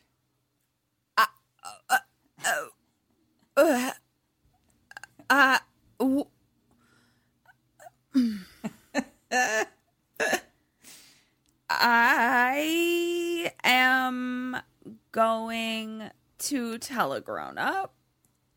Maybe. I need help. I'm going to ask for help. I don't want this by myself anymore. I need to talk to somebody about this. And what does she do? She maybe tells Chip what's going on? I don't know. I'm not confident in these answers. I'm going to give a half a point for you. I mean, honestly, that's generous. I don't know if that would help, but I'm also not confident in her using that you're crazy against you. Right. So she goes to the school library and does a bunch of paranormal research. Okay. So she's looking through books, and we're kind of like seeing different books, and she's reading different things and stuff. So like there's one that talks about a succubus, and then about flesh eating, offering a virgin to Satan if the sacrifice is impure, human and demonic relations. And she then reads about destroying a demon. It's weakest when hungry, and a blade to the heart is the surest way to kill the beast. Oh no, I don't want to kill you. And now there's a voiceover, and she's like, Jennifer and I hadn't spoken since my room. I haven't really spoken to anyone. And so she's in the hallway, and they look at each other, and it's like someone walks by, and then it's a quick flash of like Jennifer with blood on her face or like in her mouth and stuff. And then Chip comes up and is like, hey, like I bought our tickets for formal. Like, did you set up dinner reservations at Cheesecake Factory? Cheesecake Factory. Oh, no. And then a new horror movie starts. No, my horror movie. Yeah. And Needy's like, I can't go and you shouldn't either. And Chip's like, are we breaking up? Needy's like, I need to show you something. And I think Chip asks if it's like about Jennifer or whatever. And he's like, look, I care about you. Like, you're not just a girl I made love to for 4 minutes the other night. Oh, high school. He's like, I'm scared of what's happening to you. Like, you're acting like really fucked up. How is she acting? Okay. And, well, she's not okay. You know? No, you're right. Yeah. And rightfully so. She's not of okay. Course. But yeah. He doesn't know why. Why? And she says, Jennifer's evil. And he's like, I know. And she's the worst. Shit. And she's like, no, actually evil, not just high school evil. Yep. She's like, I went to the occult section of the library, and starts like showing him some of the books. And she talks about demonic transference. If you try to sacrifice a virgin to Satan without using an actual virgin. Oh. And basically she says that Jennifer hasn't been a virgin since junior high. Okay. So she's reading, and it says, the result may be attained. The result that you wanted may still be attained, but the demon will reside in the soul of the victim. forever feeding on flesh to sustain the demon.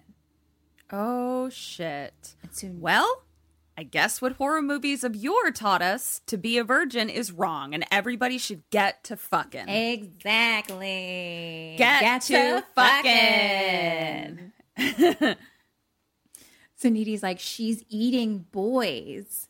And that's when she's all pretty and glowy. And when she's weak, she's all like cranky and ugly. Like, well, ugly for her or something like that. I don't even know what to say right now. So I don't know what to say. She talks about the dance and she's like, that's going to be like an all-you-can-eat buffet for her. Mm-hmm. And Chip is like, I don't believe any of this or something like that. And he's like talking more about the dance. And she's like, who cares about the dance? And he's like, I do. Like, I got you a corsage and everything. Oh. And Dee Dee says that she's going, but just to keep an eye on Jennifer. And she's like, Chip, promise me that you won't go. Question number 9, you're Chip. Do you go or do you not go? He's going to fucking go. But what I'm going to do is I'm going to say, I won't go. I will stay safe. But you can't go either.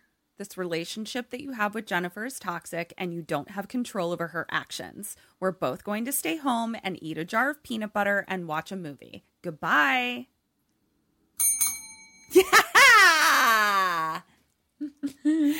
Unraveling toxic relationships. So Chip is like, am I not your guy anymore? And Needy says it's not safe right now. And so he leaves. Chippy whippy. Oh, chip. So now it's like teens prepping for the dance in the gym and like getting ready for the dance at home and things like that. And Needy's voiceover is saying people were blissfully ignorant. They didn't know that some chump was about to be Satan Chow. Satan Chow. Stupid. So now Chip is getting ready. And he's like in his underpants, like in front of the mirror. What's that called? When you're like... Mirror? It's called a two-way mirror? No, when you're doing this. Oh, the gun show. Flexing? Flexing. That took way too long to get there. It did, yeah. Flexing in front of the mirror. I was like, she can't mean flexing. She can't mean flexing. No, he's flexing. But he's like a skinny, cute little dude, yes. you know? Yes. And his mom comes in and he's like, I'm in my underpants. No. Little dummy. And she hands him a pepper spray. Okay. Because she's like, there's some sicko out there. Mm-hmm. It's like attacking boys. And he's like, Mom, I can take care of myself. I've been doing the Bowflex. Chip. I'm going to need you to take a step back, son. The Bowflex. Jesus Christ. And she's like, did you hear what Colin Gray, like what happened to him? And like basically Chip says that he looked like lasagna with teeth or something like that. And she's like, yeah. Blorf? Yeah. And so Mom is like, is Needy coming here or are you going there? And he's like, oh, I'm meeting her at the dance. Okay. Poor buddy. And then we Little just like Chippy. pan over to his like corsage sitting there. Little looking Chippy. sad. Oh, little my sad-faced flower. Oh, God. Was it white or was it an orchid? It was pink. Okay. And Katsu Needy had been like getting ready with like her mom, and she's wearing like a very 80s looking pink dress. Like it has like big shoulders. It's weird. That was not a 2009 fashion. It wasn't at all. I mean, I wasn't going to like high school dances then, but like it wasn't. I can't imagine that. It was very 80s looking.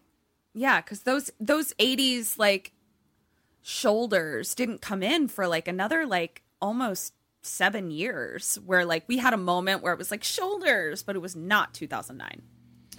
Yeah, I don't know. But So she's taking pictures with her mom, and then Chip is taking pictures with his mom and is like his little sister. Mm-hmm.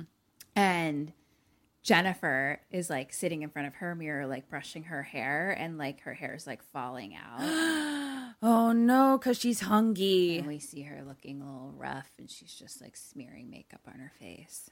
Oh no, she's hungry for fingies. Hungry for fingies. I don't like any of those words that you use.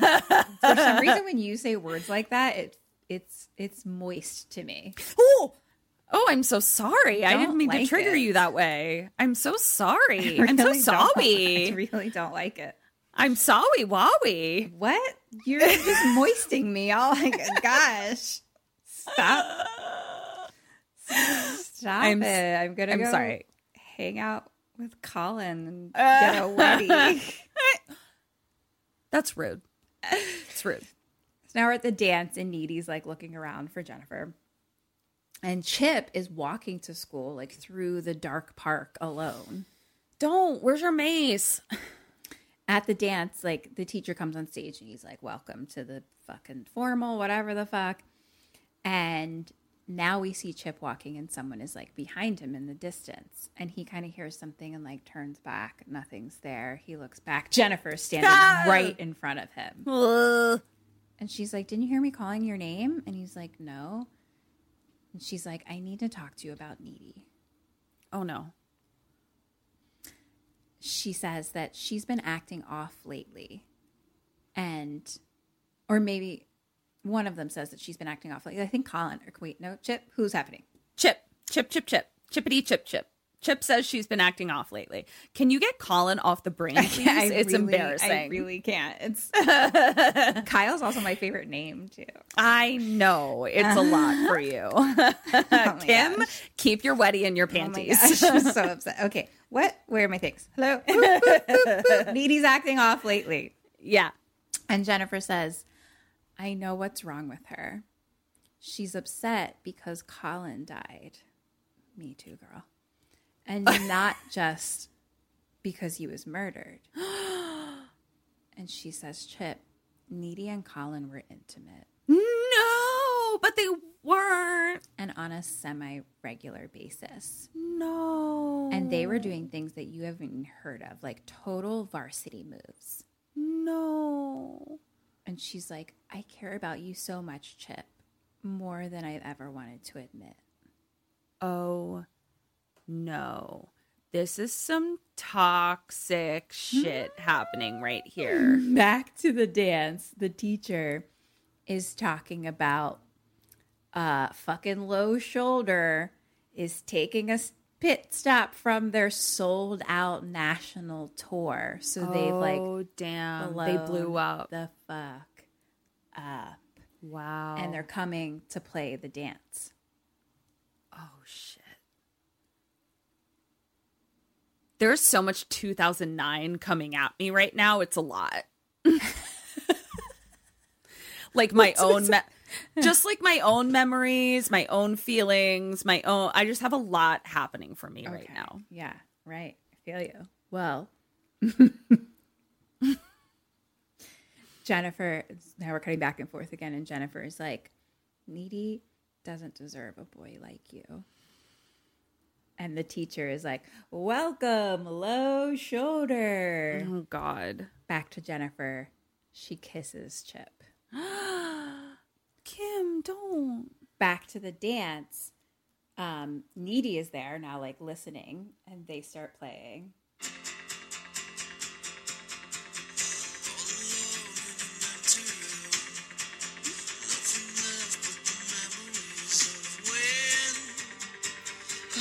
My best friend.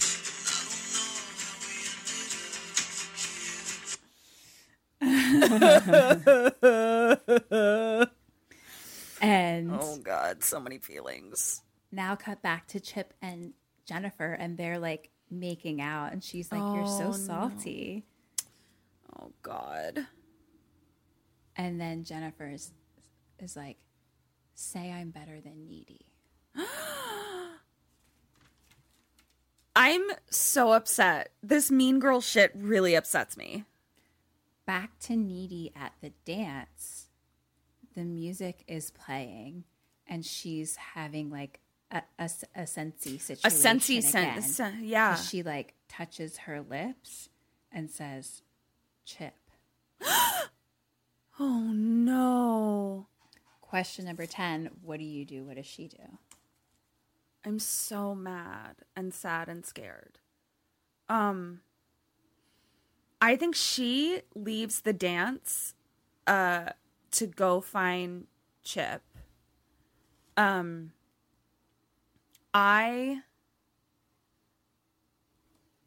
man, I'm going to be ruthless cuz it's like this is weird cuz it's like not what I would do, but it's like to stay alive. I'm going to go home. Not going to stay at the dance, and I'm not going to go find Chip. I'm going to go home. I'm going to give you point for her, half point for you. Okay.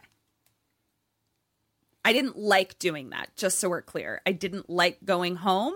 I didn't like ignoring the situation. I didn't like saving my best friend and not saving my best friend and my boyfriend. I didn't like it. Continue. Yeah. I just don't know that would keep you alive necessarily. I hear you. By like avoiding things now. Yeah. You know. So it's like cut to her like running through the streets now.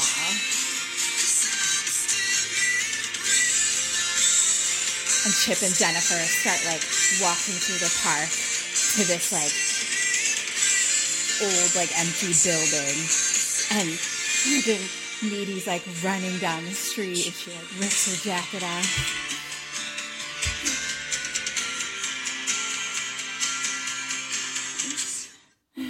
And she's now Chip and Jennifer like walk into this building, and it's like an old indoor pool house, like swimming pool. I don't know what this building was in the middle of the woods by itself. It's like a big open field, but it's like clearly like set off by itself, and then it's like a pool inside. An old witch's pool. Yeah. And it's like decrepit, like has not been used in a very long time. So they like kind of flick a little light on, but it's like green lights, almost like one green light kind of comes on. Well, yes. And it's like half filled pool with like sludge swamp water, and there's like literal trees growing out all around like the windows and everywhere. Like it's oh no, a mess. And this pool's not up to code. I can tell you that right now. No, it isn't. I know you don't know a lot about pools, so I'm just letting you know, like, not up to code. Thank you for letting me know. You're welcome. Boo. You can see yourself out. Goodbye. And Chip is like, what are we doing? And she's like, swimming. Come on. And Needy's still running. And Chip and Jennifer now are just like sitting on the edge of the pool. And Jennifer's there are maggots in there. There's maggots in there. There's leeches and maggots. I know, for sure. I just feel like there's bigger issues. Sometimes you get real distracted by some little things when there's like really big issues happening. I know I do that. It's usually like some type of animal that distracts you, and now it seems to be some type of like bug that is distracting you.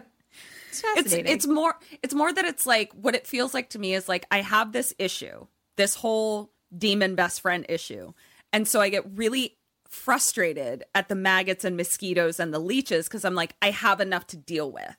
Yeah. That's what happens to me. Yeah. So yeah.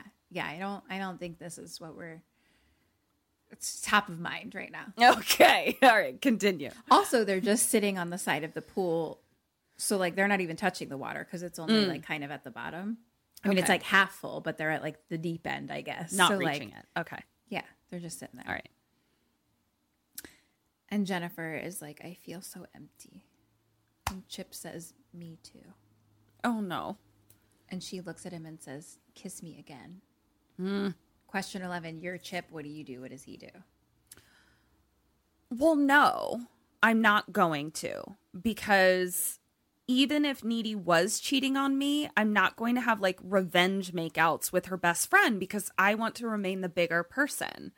So no, I'm going to leave because also like these leeches. Right. The maggots. And mosquitoes. Yeah. Mosquitoes mainly. They love me. I think Chip kisses her again. Or he's like, no, this feels wrong. I'm changing it. He's like, no, this feels... He like goes to kiss her and then he's like, no, this feels wrong. I love Needy.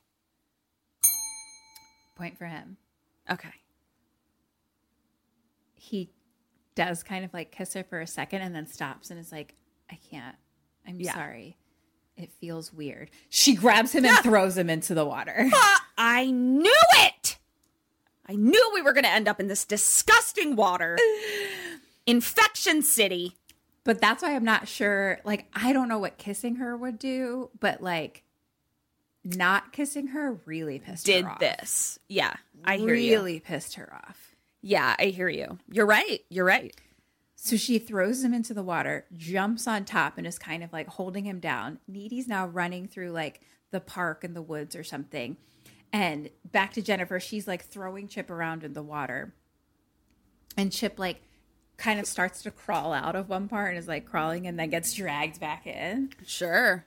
Needy gets to the spot at the tree where they had been like kissing, and there's like a corsage on the ground. Oh. And she hears from a distance Chip screaming, help. And so she looks at this building that is doing God knows what, where it is. Mm-hmm.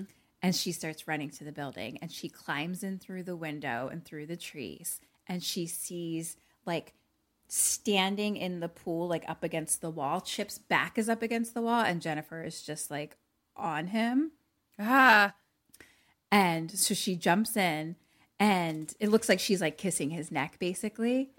And so Jennifer looks back and like roars at her with her like pointy teeth demon face. All is her fucking roar bloody? Is her roar like big cat roar or like T-Rex in Jurassic Park roar? I'm just curious. Feels T-Rexy, I guess. If I had so to more pick. like demon. Yeah. Okay. Yeah. It's like, ugh. Whoa, that was I'm good. not sure Please was stop. But I didn't like it. It creeped me out. So she like turns back, does that, is covered in blood. And so Chip just goes, he's like pouring blood out his neck and looks at her and it's just like, Needy. Oh. Question 12, you're Needy. What do you do? What does she do? What do I have? I want to stab her in the heart because that's what the book said, but I don't know what I have. So like my answer is that like I want to go like find something to stab her with in this weird like tree pool.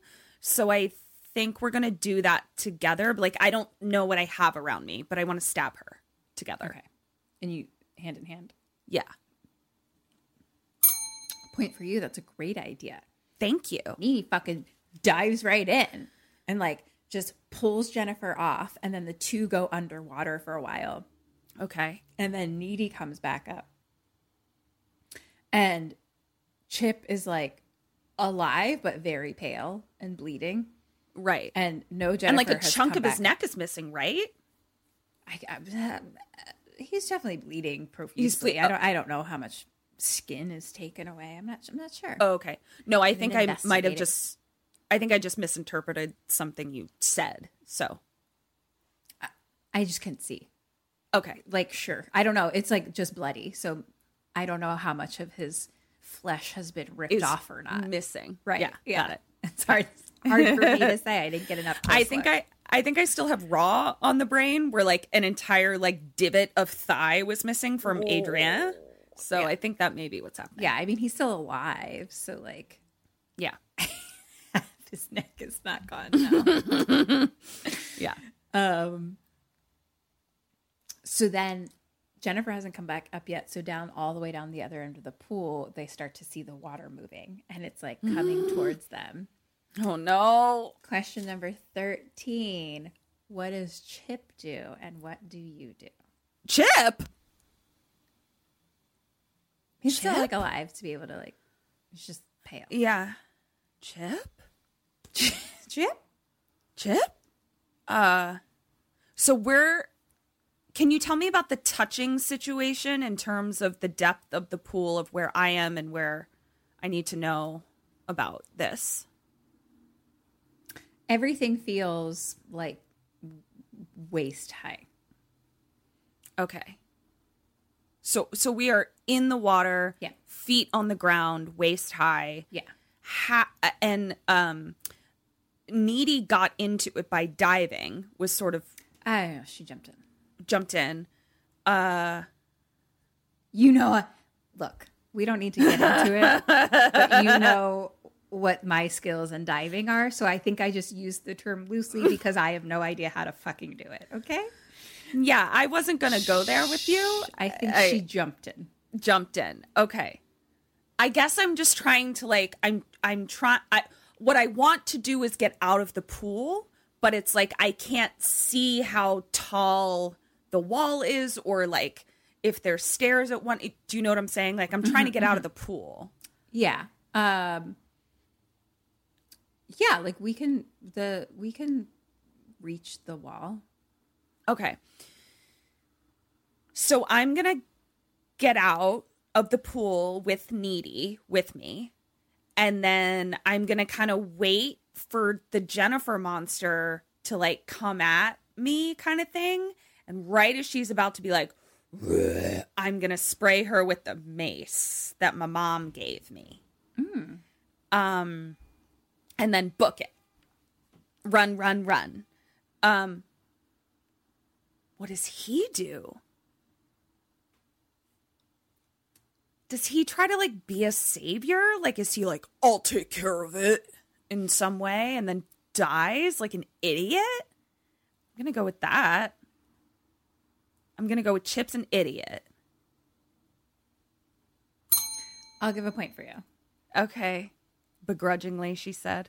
I'm just not sure, but I'm a little give stumped. It a try. Yeah. Chip pulls out the pepper spray. Okay. And throws it to Needy. Okay. And so now Jennifer comes up out of the water right in front of Needy, and Needy sprays her. And so Jennifer kind of like screams and like coughs a little bit and then just shoots black sludge out of her mouth directly at them. Sure. Yeah. And then Jennifer stands straight up into the air. Oh, this is new. And now is just hovering above them. And Chip, is like, Colin. You have Colin on the brain. Yeah.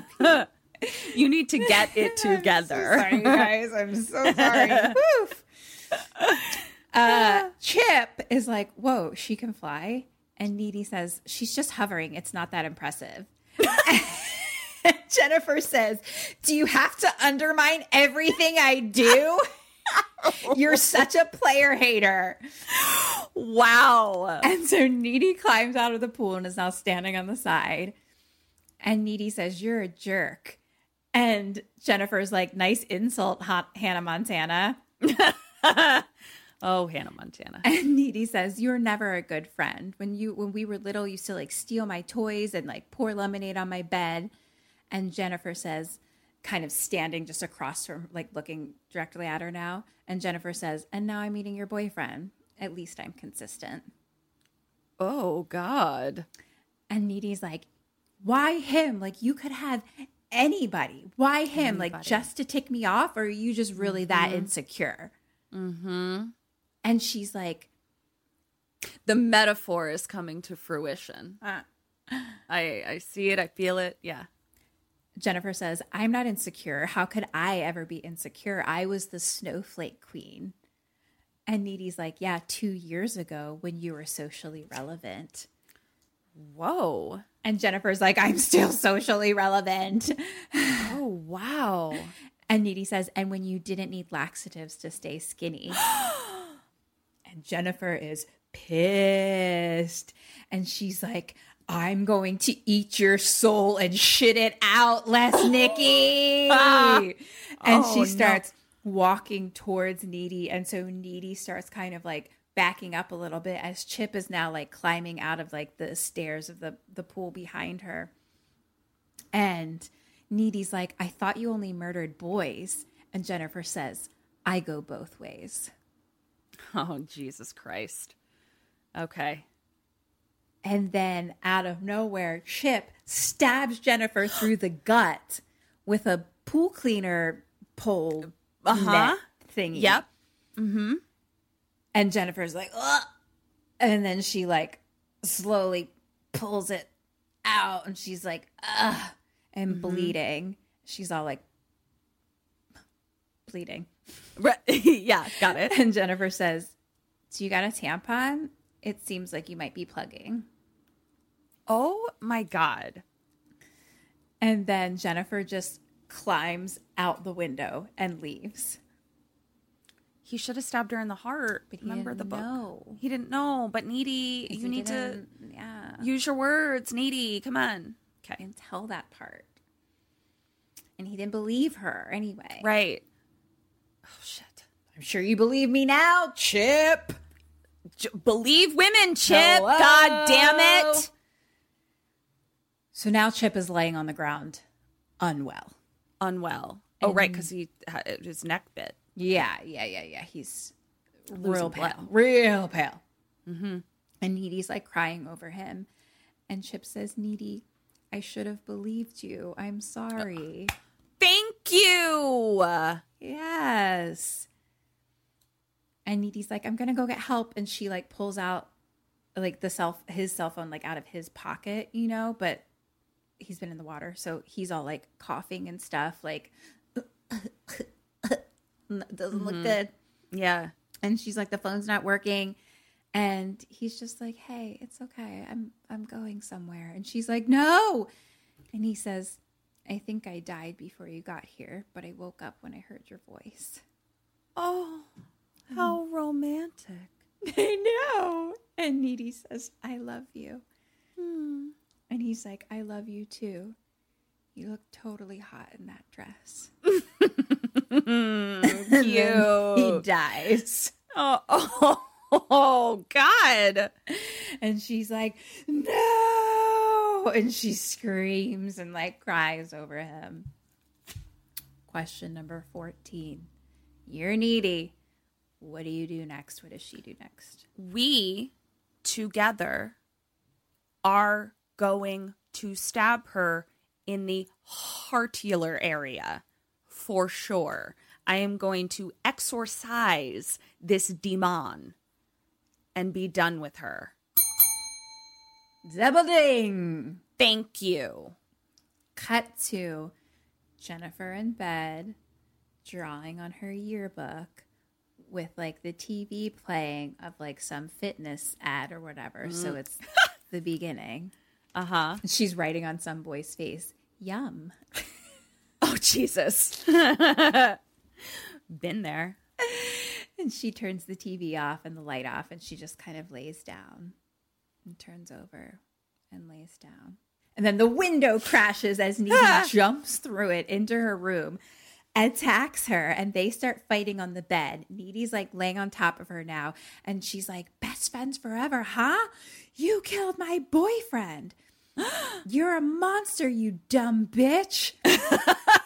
And then Jennifer bites Needy's like neck or shoulder or something, and she's like, And then Needy pulls out a box cutter, and she's like, do you know what this is for? For cutting boxes. You can see yourself out. Goodbye. And we can leave the puns at the door, Needy. She kind of like starts to like put it down to stab her, but Jennifer grabs her arm and stops her. So it's like just kind of right at Jennifer's face, and Jennifer's holding her back. And Jennifer's like, do you buy all your murder weapons at Home Depot? God, you're such a butch. A butch? And then, wow, lots of gay jokes. Yeah. Lots of gay jokes, but also we can talk about this later, but there's a lot to talk about. I know. There's like so much that yeah. Yeah, because a lot of lesbians see this as like a sexual awakening movie, or like, you know, this is like a big movie in like the lesbian world, actually. Oh yeah, that's very apparent. And that sure. like Needy is like most likely in love with Jennifer. Sure. Yeah. So Needy is like on top of her, and she's like, cross out Jennifer, and she's like slash with the cutter, and it makes like an X like in blood like on Jennifer's stomach. And then Jennifer's entire laying flat horizontal just raises into the air with Needy on top of her. Oh no. And so they're struggling, and they flip around, and now Jennifer's on top, still floating in the air, and they flip around, and now Needy's on top. And then Needy sees they both have like BFF necklaces, little like heart necklaces. And Needy sees it, and she rips it off Jennifer's neck and like throws it onto the floor, and it like kind of slow-mo falls onto the floor. And then it's like a flashback of like the two of them playing in the sandbox. And then it's like slow-mo, Jennifer like falls down back onto the bed, and Needy slow-mo falls down on top of her with the box cutter to her chest. And Jennifer, stabbed, just whispers, "My tit." This bitch. And then Needy's like, "No, your heart." Your heart. And Jennifer like slowly dies. And then the door opens and the lights pop on, and it's Jennifer's mom, and she's like, "What is it, baby?" And sees Needy on top of Jennifer, and Needy pulls out the knife, and her mom is like, "Oh my God, oh my God." And Needy just kind of like falls down on the bed like next to Jennifer, and like Jennifer's mom comes and like picks up Jennifer, and is just like crying, and it starts to be like where like sound gets really distant for Needy now, Yeah. you know? Yeah. And Needy just looks over at dead Jennifer and has another voiceover. "I don't know who Needy Lesnicki is anymore." And now we're back to her being in the solitary confinement room. Mm-hmm. And they open like the little slot and slide in like some food on the floor. Mm-hmm. And her voiceover says, "I'm a different person now. A person who uses curse words and kicks orderlies and sees things that aren't there. Very bad, very damaged person. But sometimes change can be good." And she starts kind of like rubbing her like shoulder a little bit and like pulls down her shirt. And voiceover says, "Most occult scholars don't know this, but if you're bitten by a demon," and we see kind of like a scratch or like bite mark or something on her, "and you live, you just might absorb some of the demon's abilities." And she's just looking directly at the camera now. Like it's just like her face looking at the camera. And then she says, not voiceover, it's just she says directly to the camera, "You just might get lucky for once in your miserable life." And the camera's now like on the plate of food on the ground, and it pans up because Needy is floating in the air, like sitting cross-legged, just like very zen with like her hands on her fucking knees. Oh shit. That's the power to absorb.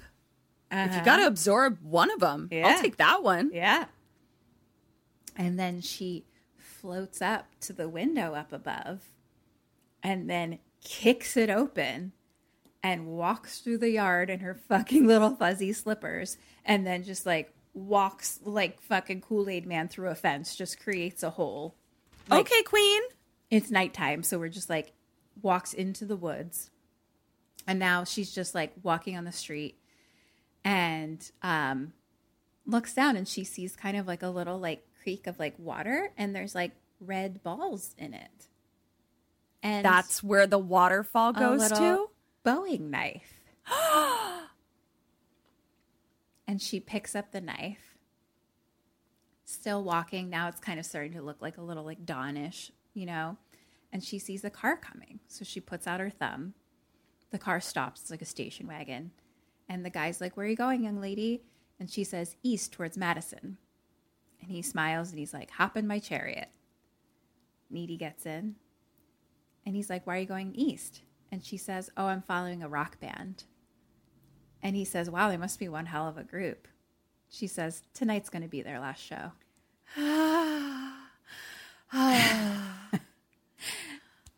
And the car drives off from the side of the road, and there's like a yellow street sign there that says "Low Shoulder" on it. Yes. Credits.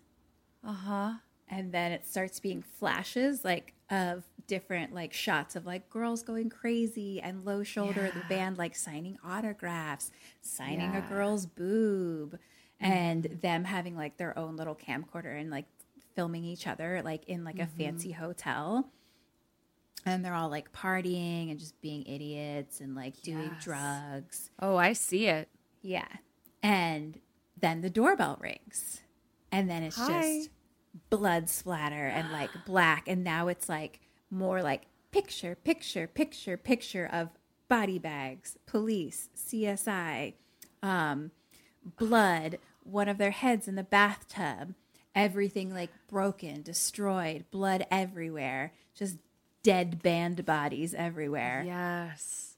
Adam Brody stabbed in the heart with the fucking Bowie knife. Oh, it's so beautiful. Cut to the security camera of the hotel hallway. And it's like a bunch of girls like screaming and excited, running down like the hallway, and coming in the opposite direction is one girl walking away from that place. And we see it's Needy, and she looks up straight into the camera, and it just freeze frames on her face. Cut to black. Kim, do you even know the heart song that my soul would write if I got to murder people, boys that wronged you?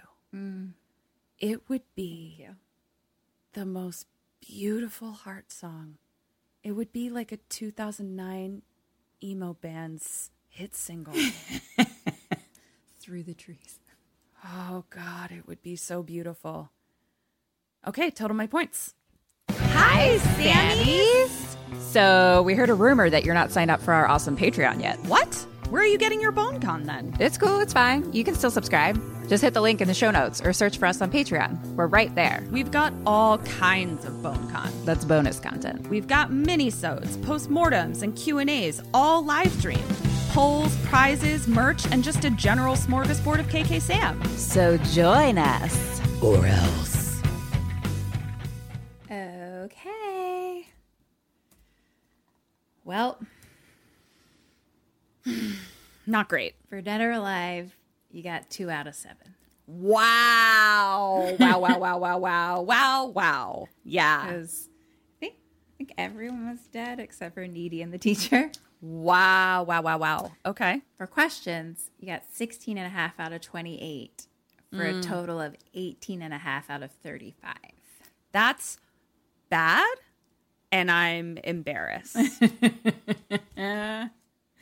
kept forgetting your purpose a lot in this one. Like in the beginning, you were trying to save you the whole time. You were like not trying to stay alive, and then when you finally were like, "I'm going to try to stay alive," and I was like, "This was the time where you need to be more proactive. This is when you need to get after it." Like I was like, "This is the time where now you know what to do." So like, you need to go kill her. I need to go kill her versus just doing nothing, which is what you should have done in the beginning. So this was emotional for me. Yeah, you were having a tough time. Well, let's hop on over and talk to Caitlin, shall we? Sounds good.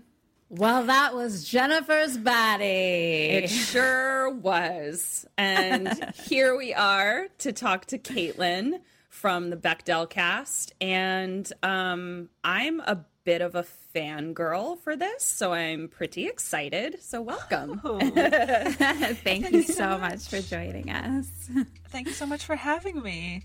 Why don't you tell our listeners a little bit about you and about the Bechdel cast? Sure. So I am Caitlin. I am a I mean, what don't I do? No, I'm a comedian, writer, instructor, I guess, and I co-host the Bechtel Cast with another comedian pal of mine, Jamie Loftus. And that is a podcast where we just basically examine movies through an intersectional feminist lens, using like the Bechtel test as like just a starting point. And for anyone who isn't familiar, I guess, the Bechtel test, the kind of the most basic version of it, or like the most familiar version, is that it's a kind of media test that requires that two women speak to each other about anything, about something other than a man. Yep. So it doesn't happen as much as you might think in movies, because movies are just shocking that would even have to exist when you think about it. But then also you think about all the movies exist, and you're like, oh right, women are barely in them, and if they are in them, they usually don't interact, and if they do interact, they're probably talking about how hot the male protagonist is. Exactly. Yeah. And for all of our Sammys out there, not to be a strict school mom here, but I do hope that was a review for all of you out there of what the Bechdel test is. Yeah, you should already know. Talked about it. We've talked about it. We made memes about it. Come on, guys. But yeah, it's so fascinating, and I do remember when Allison Bechtel won the MacArthur Genius Award. That was sort of my first foray into the test, and I remember like my mind just being like so painfully blown, and like going through the archives of every movie or TV show I'd ever watched and going, oh no, like this messaging was worse than I could have ever imagined, because it's we're the male gaze and the patriarchy is so entrenched in all of us that there's just so many insidious ways that it comes into play. So I just love the way that you guys break down movies, and it's such a great jumping off point. There's 1.5 million directions to go when you just start from that perspective. Yeah. Have you all covered many horror movies? I know I listened to The Witch when you did that, which was super interesting. And I know you did Jennifer's Body on your Matreon feed. Yes, we did. We have not covered an enormous amount. I always forget how just there's so many just horror films. There's so many subgenres of horror. There are so many. Some of them are like prestige horror, and then so many horror movies are just like B horror that you probably would never know about unless you were like a horror fanatic and you like really actively search them out. So we've covered some of the more, I suppose, like prestige horror movies, like your like Rosemary's Baby and Halloween and things like that. But then and then there's some other ones that we've done here and there. But yeah, it's not.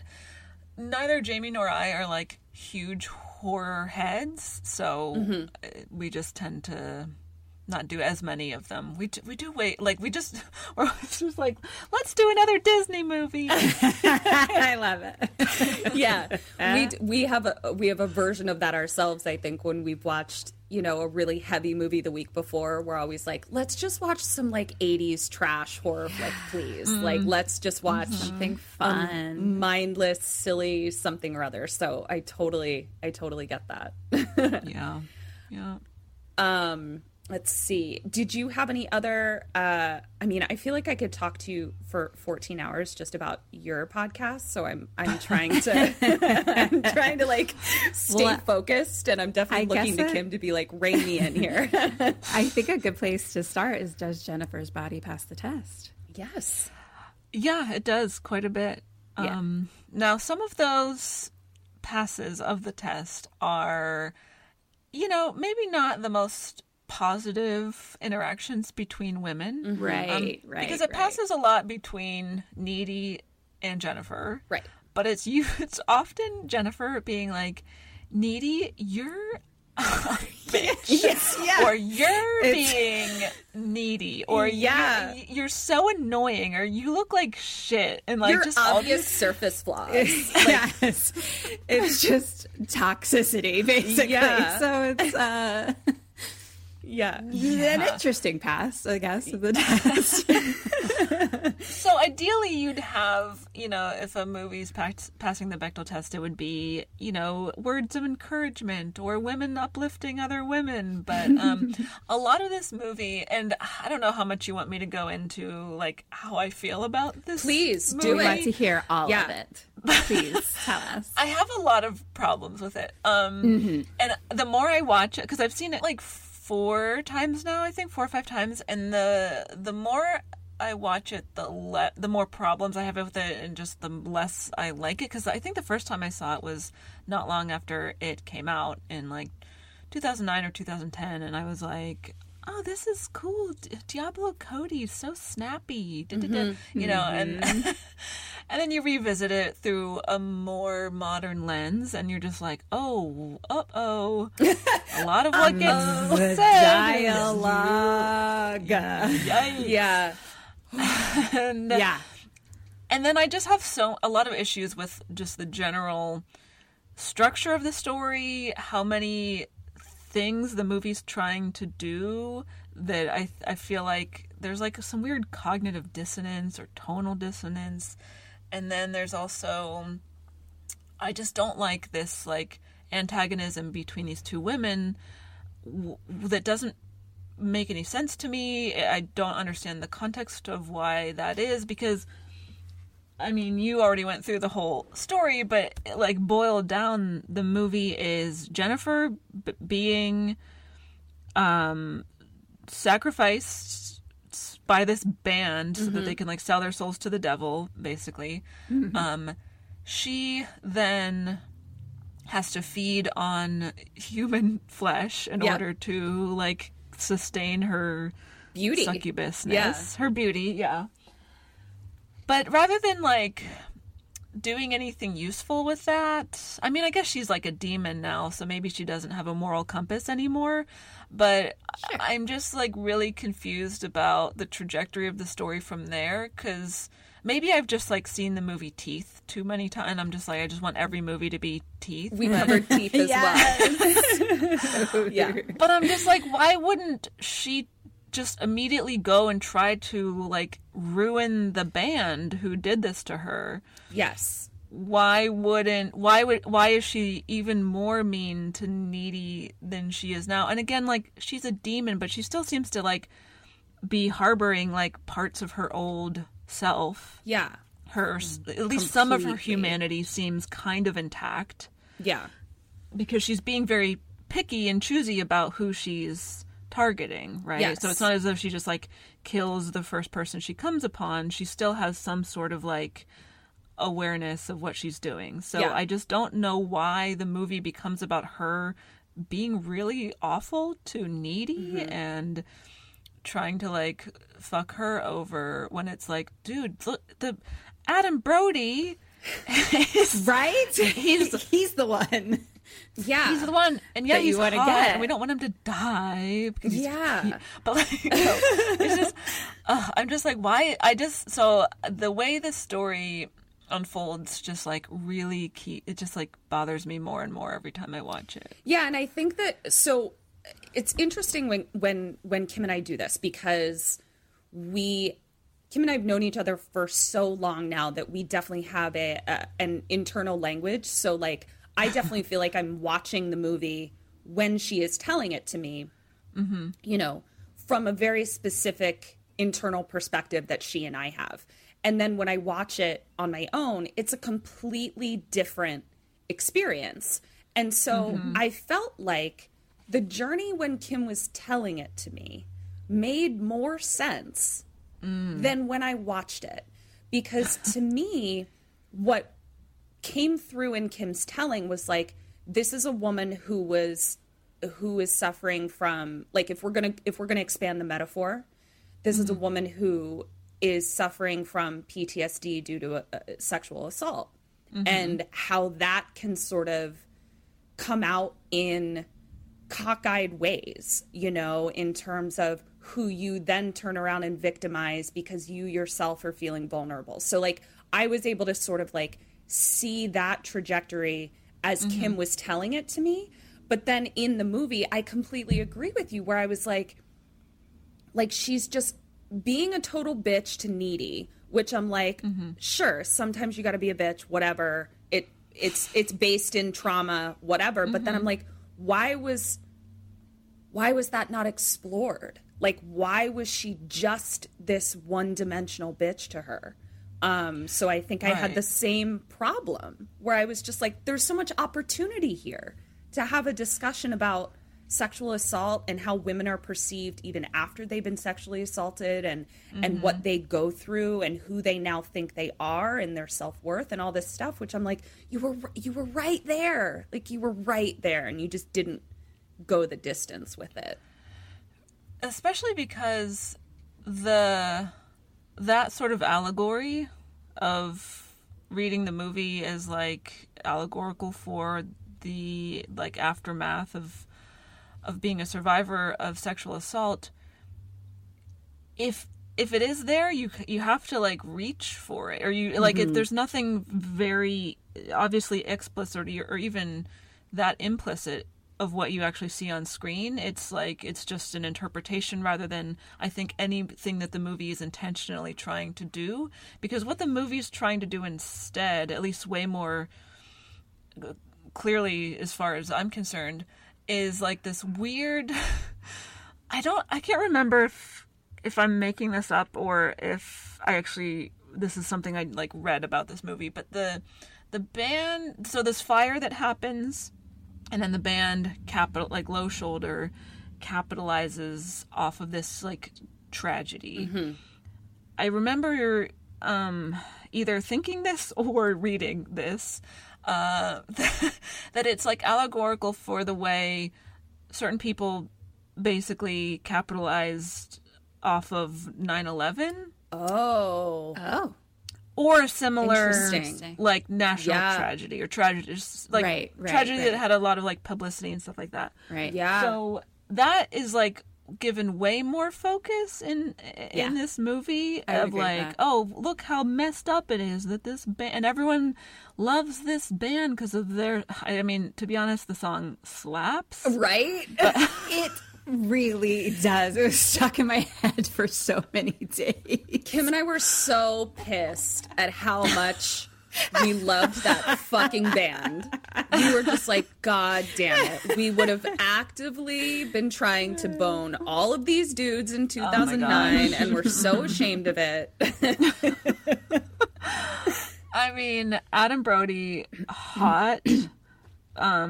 Obviously not his character. His character is abysmal and awful, but like, yeah, the song is very catchy and like, oh my God, so 2009. Or even like, it's like, when did that music start to become popular? That like Fall Out Boy, the Dashboard Confessional. Yeah, 2006, 2005, and then it really, Panic at the Disco. I mean, good Lord. All of it. So it sounds dated now but I like when I was watching this movie, I was just like, that song, I get why it took the nation by storm. but so embarrassing. So yeah, there's like this whole like condemnation, which is totally fair and valid, of artists or just anyone who takes a national tragedy and tries to capitalize off of it. But that's like the allegory that feels to me like it's way more intentional than anything related to being a survivor of assault, which is what the movie should be about. Yeah. You know? Yeah. It's so interesting because I was just like binging on articles about Jennifer's Body from 2009, and then also when everyone was like, wait a minute, this might be a better movie than we thought, kind of thing. And one of the things that sort of touches on what you were just talking about in terms of like what we chose to make the movie about versus what it was actually about. I'm just going to read this quote from Megan Fox. And I will say I've not always been a Megan Fox fan. I think I definitely fell into the rhetoric surrounding her. Sure. Again, the patriarchy is entrenched in all of us, and I have made similar assumptions and mistakes. But this quote where she says, I did that bloody disgusting podcast. So this is in around 2009 when it came out, I believe.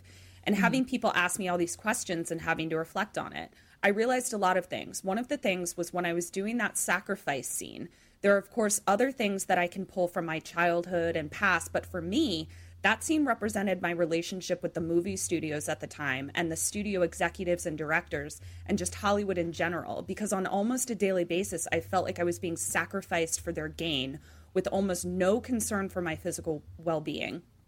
Fuck your mental or emotional well-being. That never is a question when you're a woman in Hollywood. Whatever they need to do to me or put me through, they were going to do as long as it got them what they needed. So in that moment, I think it was a very visceral, very powerful, almost cathartic experience because I was able to let out everything that I was trying to keep in and not be vulnerable and play tough and fight it. I could just surrender to it and cry and wilt, and it was okay. Well, one of the things that's talked about a lot regarding this movie is how it was marketed at the time it was released versus like what the movie is. And so I did go back and watch like the original trailer. I don't know if you've seen it, but it's interesting because it's almost as if like this movie was written and directed by two women and like a man made that trailer, which is, and it's like very clear. Like it's like, because I do think one of the things that the movie does well is like, does deal with like some sexual feelings and sexuality and things like that, not from the male gaze.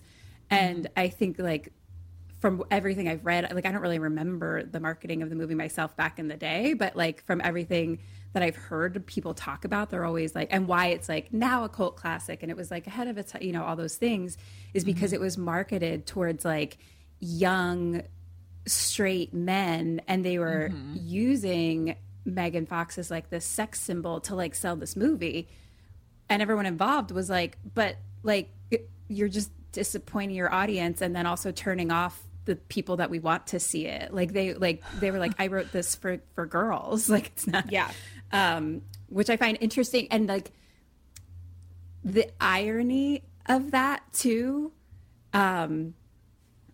Like I did find, because I was like, I wonder how Karen Kusama like felt about that, you know, like how much were they involved in the marketing afterwards? Because I can't imagine after making this film that would be okay.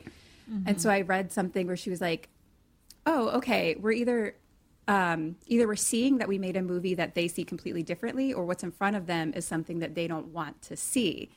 And at the time it was awful, but now I'm realizing this is evident of the world at large. So I just find like the irony of that so interesting, like about like what the movie is and is slightly saying and can be, for that to happen then to the movie itself. Like it's almost like if all that women are, like Jennifer is very much like her entire worth, especially to the band and things, like her entire value is her sexuality and her body. Like, I mean, in general, in high school, like her entire value and worth is like her sexuality. And so I don't know, it kind of subverts it then to be like, okay, well, if that's all I'm worth, then I'm going to use my sexuality and my body to eat you alive. Literally. So I don't know. I just found that interesting that like that happened to the movie. Even, because and the fact that it's made by two women, I don't know. It's just, I don't have the words for the irony, I guess. Yeah, I know. It's a mind fuck. Yeah, and like for part of the story to be, well, that's the other thing that bothers me about it. Maybe I'm just like oversimplifying or something, but for Jennifer to, the people that she ends up targeting are like generally pretty innocent bystanders. She's targeting men. Poor Kyle Gallner. He didn't deserve to go. And then the young man who's from India, the foreign exchange student. You know, it's like she was preying up. She had the same criteria for her prey as the band had for her, which was right, so like vulnerable people who, like, because the first person we actually see her kill, because the person she actually kills initially, like on the way home from the fire, is the foreign exchange student, but the first person we actually see her kill on screen is that student who's like grieving the loss of his best friend. Yes. So he's like, and she just like manipulates the hell out of him, and so it's like, what? Right. And I'm like, but these people, if you're gonna like target men specifically, pick the bad ones, 'cause Right. there's plenty of them. Yeah. Yeah, Sure. there's a virtual smorgasbord of shitheads out there. So Right. Yeah, that's really interesting, and I want to be careful myself to like.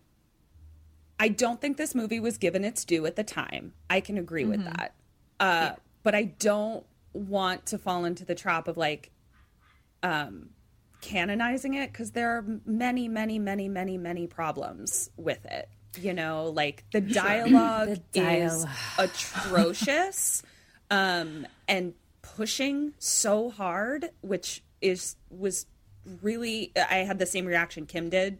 You kept saying, you were like, oh God, it just, the push. And then I had the same feeling watching it. That being said, it did make me respect specifically Megan Fox as an actor, being able to get some of those words out of her mouth in a way that I found believable.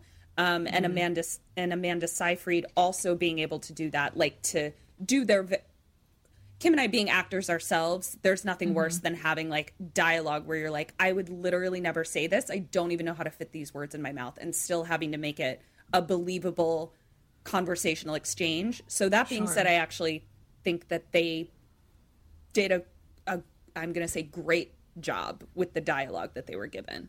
Yeah. But yeah, there's a lot of problems. It was like troubling, and like the amount of times that the word retard was used was like very, very, very horrifying, problematic. Yeah, it was the like ableism in this movie is Yes. just astonishing. The homophobia in this movie is very astonishing. It's so interesting to me, and I don't know, but I would love to discuss, because I felt the same way, that there's homophobia, and then at the same time, I know that a lot of people see this as like a really, I don't even know the word for it, but like a lot of Needy is in love with queer Jennifer. women Very are now seeing it as like a good movie, but I'm like, but so much of what they say, I don't know, like it's just so complex. I have a lot of really like tough back and forth feelings about all of it. A lot of the characters who say something homophobic are characters who we are not meant to root for or identify with. So that's something, but but it's still there. Like exactly, and that's the problem. Is like, yeah, no, I get that, like you're saying that so that we don't like you. But but then no one the people who we are meant to be rooting for don't challenge that at all. And then so there is the queer, like, not quite sex scene, but there's like kissing between Needy and Jennifer that a lot of people have criticized for being queer baiting, which is, I think that's plenty valid. Because there's so much going on with Needy. That's a whole other thing. So part of it, so I know some people feel that it's just another one of these like cruel intentions, or like, you know, just like kind of queer baiting moments in the movie. And then other people have been like, well, I saw that movie and that's how I figured out I was queer, because it like activated. So like I don't want to like condemn it flat out, but there's I guess I'm curious as to like why it's even in the movie because I don't really understand its relevance. And Right. I'm Especially you know? because there doesn't end up being, she's so very obviously in love with Jennifer. To me, from my perspective, I'm like, oh, she's in love with Jennifer. Like it's like a super obvious thing that I didn't even question. But then the fact that it's not like explored or dealt with, it doesn't that doesn't inform any of Needy's choices, none, or really anything that happens in the story at all. So Yeah. that's why I'm just like, so why is it there? Is it there just so they can put it in the trailer and like get boys to like see Megan Fox kissing a woman? Like, yeah. I mean, But- and I know that it was that aspect of it was marketed That way. was definitely marketed in that way. Mhm. I mean, I do think it's honestly like your comment in the very beginning about it kind of doing too much and therefore, or trying to do too much and therefore none of them get completely drawn out into fruition, I think is part of what this is too, because I think it is slightly trying to dive into, but it doesn't dive into at all, just like the complicated feelings of figuring out your sexuality and how do you feel and like between women and who are also friends and all those things, and in high school in a small town and all of those complicated things of figuring yourself out, you know, and your identity and stuff. But like you said, like it doesn't quite go in. It's like it's just so on the surface. Yes. Yeah. Like with everything else, like you'd have to dig really deep into it to pull that out of it, sort of. So I guess overall, it's just doing a lot of those things. It's a lot of half-assing. Yeah, a lot of like, it's there, but it doesn't quite go into it enough to feel fulfilling. Yeah. Another part of it is another like thing that I'm just like, what again? Or, oh, right, this is a part of the movie sometimes is Needy seems to have some sort of like either clairvoyant or like telepathic abilities. Yeah, that's Yes. super random. Even Now, as for- someone who lived inside of my best friend's brain, I actually found that completely reasonable, but I thought it was just me. even for like the horror movie aspect of it, that is kind of just left field because Yeah. it's just like the most random thing. She's like at the prom and she like touches her lips and she's like, Chip. I'm like, bitch, you can feel everything. What is happening here? Right, because it only seems like it only comes up when it's convenient, and then it doesn't happen other times when you think it would happen. Yeah. And it's so inconsistent, and then also still doesn't really ever inform anything about how the story plays out, at least in a way that like made any sense. So, Yeah. and Yeah. I hate that I have to like dump on like one of the few like horror movies or just movies in general that is like written by a woman and then directed by another woman, a woman of color. Karen Kusama is awesome. So I'm just like, oh, I just wish this was a better movie so I didn't have to dump on it so much. Yeah. Well, but you know, oh, sorry, Kim, you go ahead.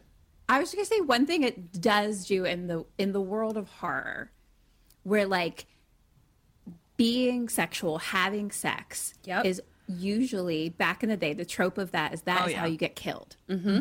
So I do enjoy that they kind of use that as like, that's kind of how she survived. Yes. Is because she wasn't a virgin, you know?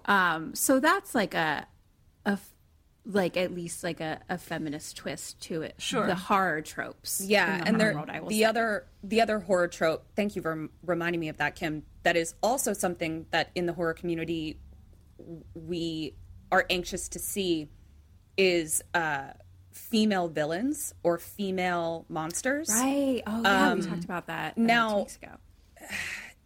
You know, we don't require male serial killers to have like a motive that we can latch onto. You know, like Michael Myers, people speculate why he does it, but mostly he's just a fucking psycho. You know, like we don't require anything of him.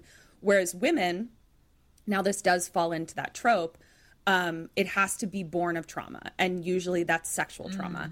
And even the way that they are a villain, their weapon is sex. So it still sort of retreads that whole thing, but it does make me think, like, the fact that she's preying upon the vulnerable and not just out for revenge. I'm like, maybe so that's it's not actually like a rape revenge story. Exactly. It's like, yeah. So again, one more thing where they did half getting half to of see it. a woman as a villain for no real reason, you know, which is new and innovative and different than.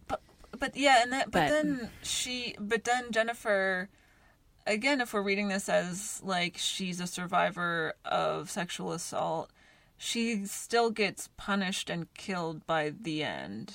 Yep. Sure. Yeah. Because, you know, in some horror movies, you know, the villain gets defeated, but then there's like a jump scare at the last second, so there can be a sequel, and it's like, boo, I'm back.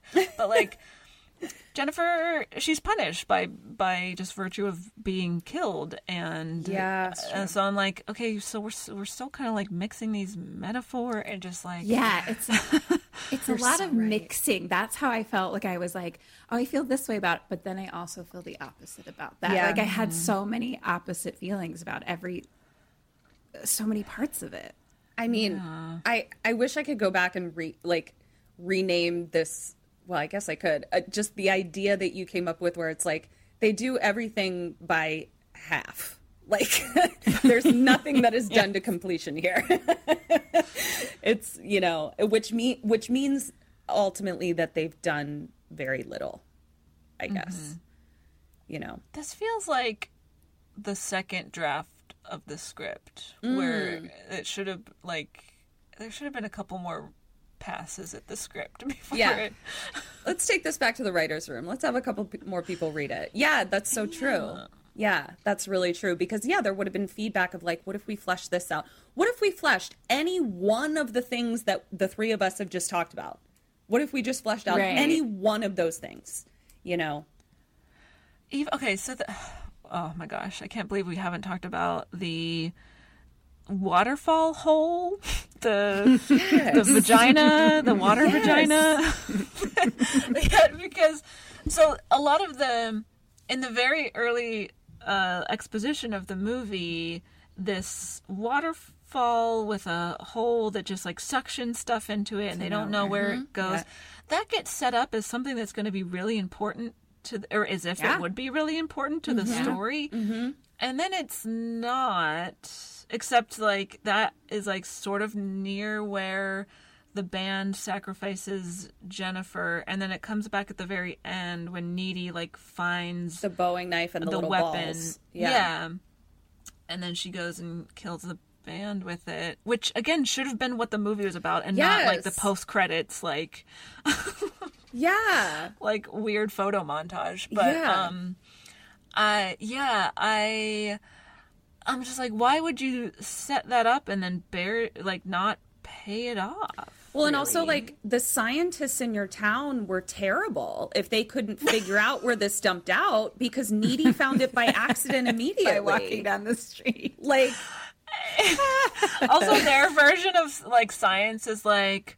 not to do like any sort of like excavations or measurements or any type of actual science. They're just like, let's throw some red balls down there. But let's make sure we're wearing hazmat suits while we do it.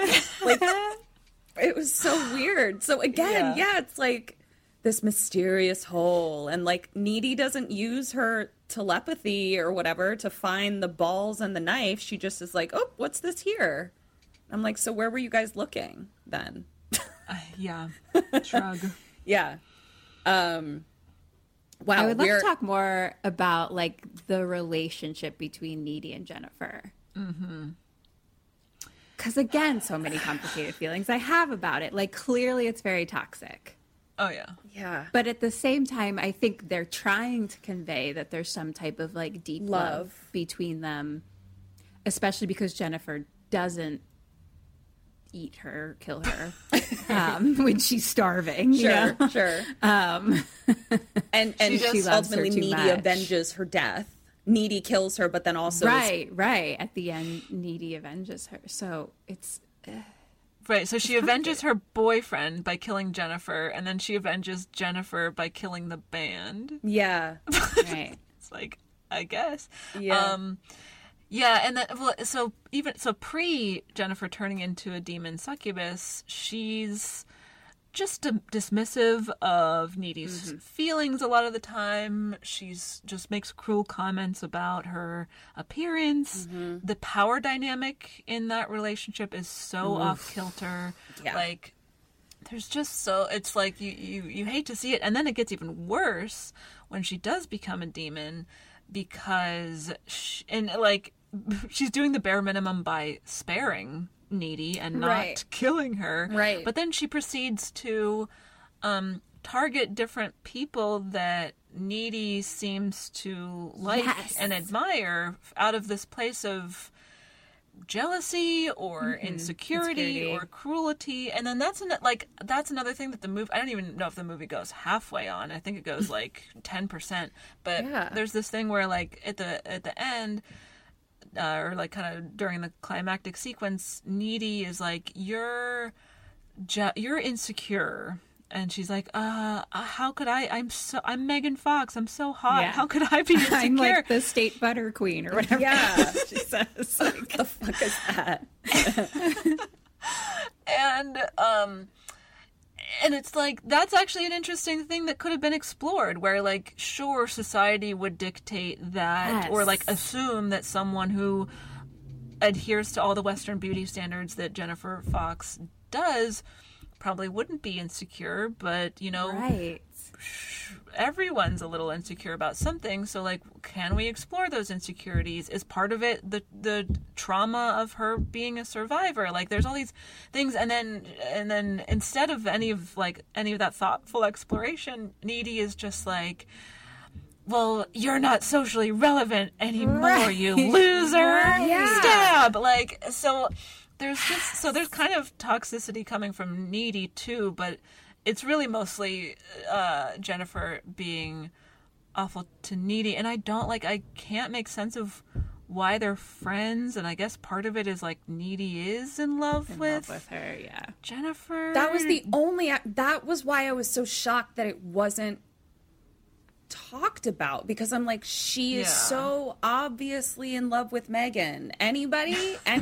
Like, what is happening? And Megan, to me, what she got out of the relationship was the powerful... Yeah, being able to exert power over someone. Yeah, so I'm just...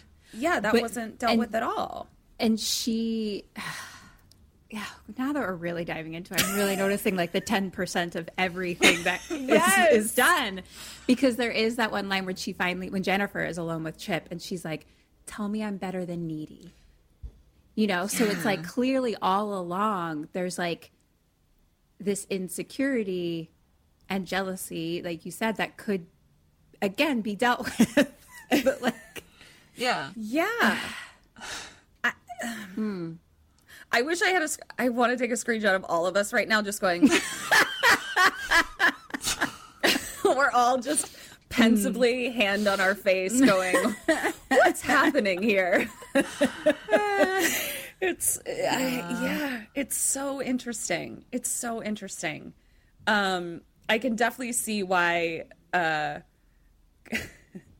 covering this in reference to the Bechdel test is strange, because you're like, it passes. Now 1 minute there. But ... Yeah. Is that that's actually sort of segueing sort of back to why we were so excited to bring you on.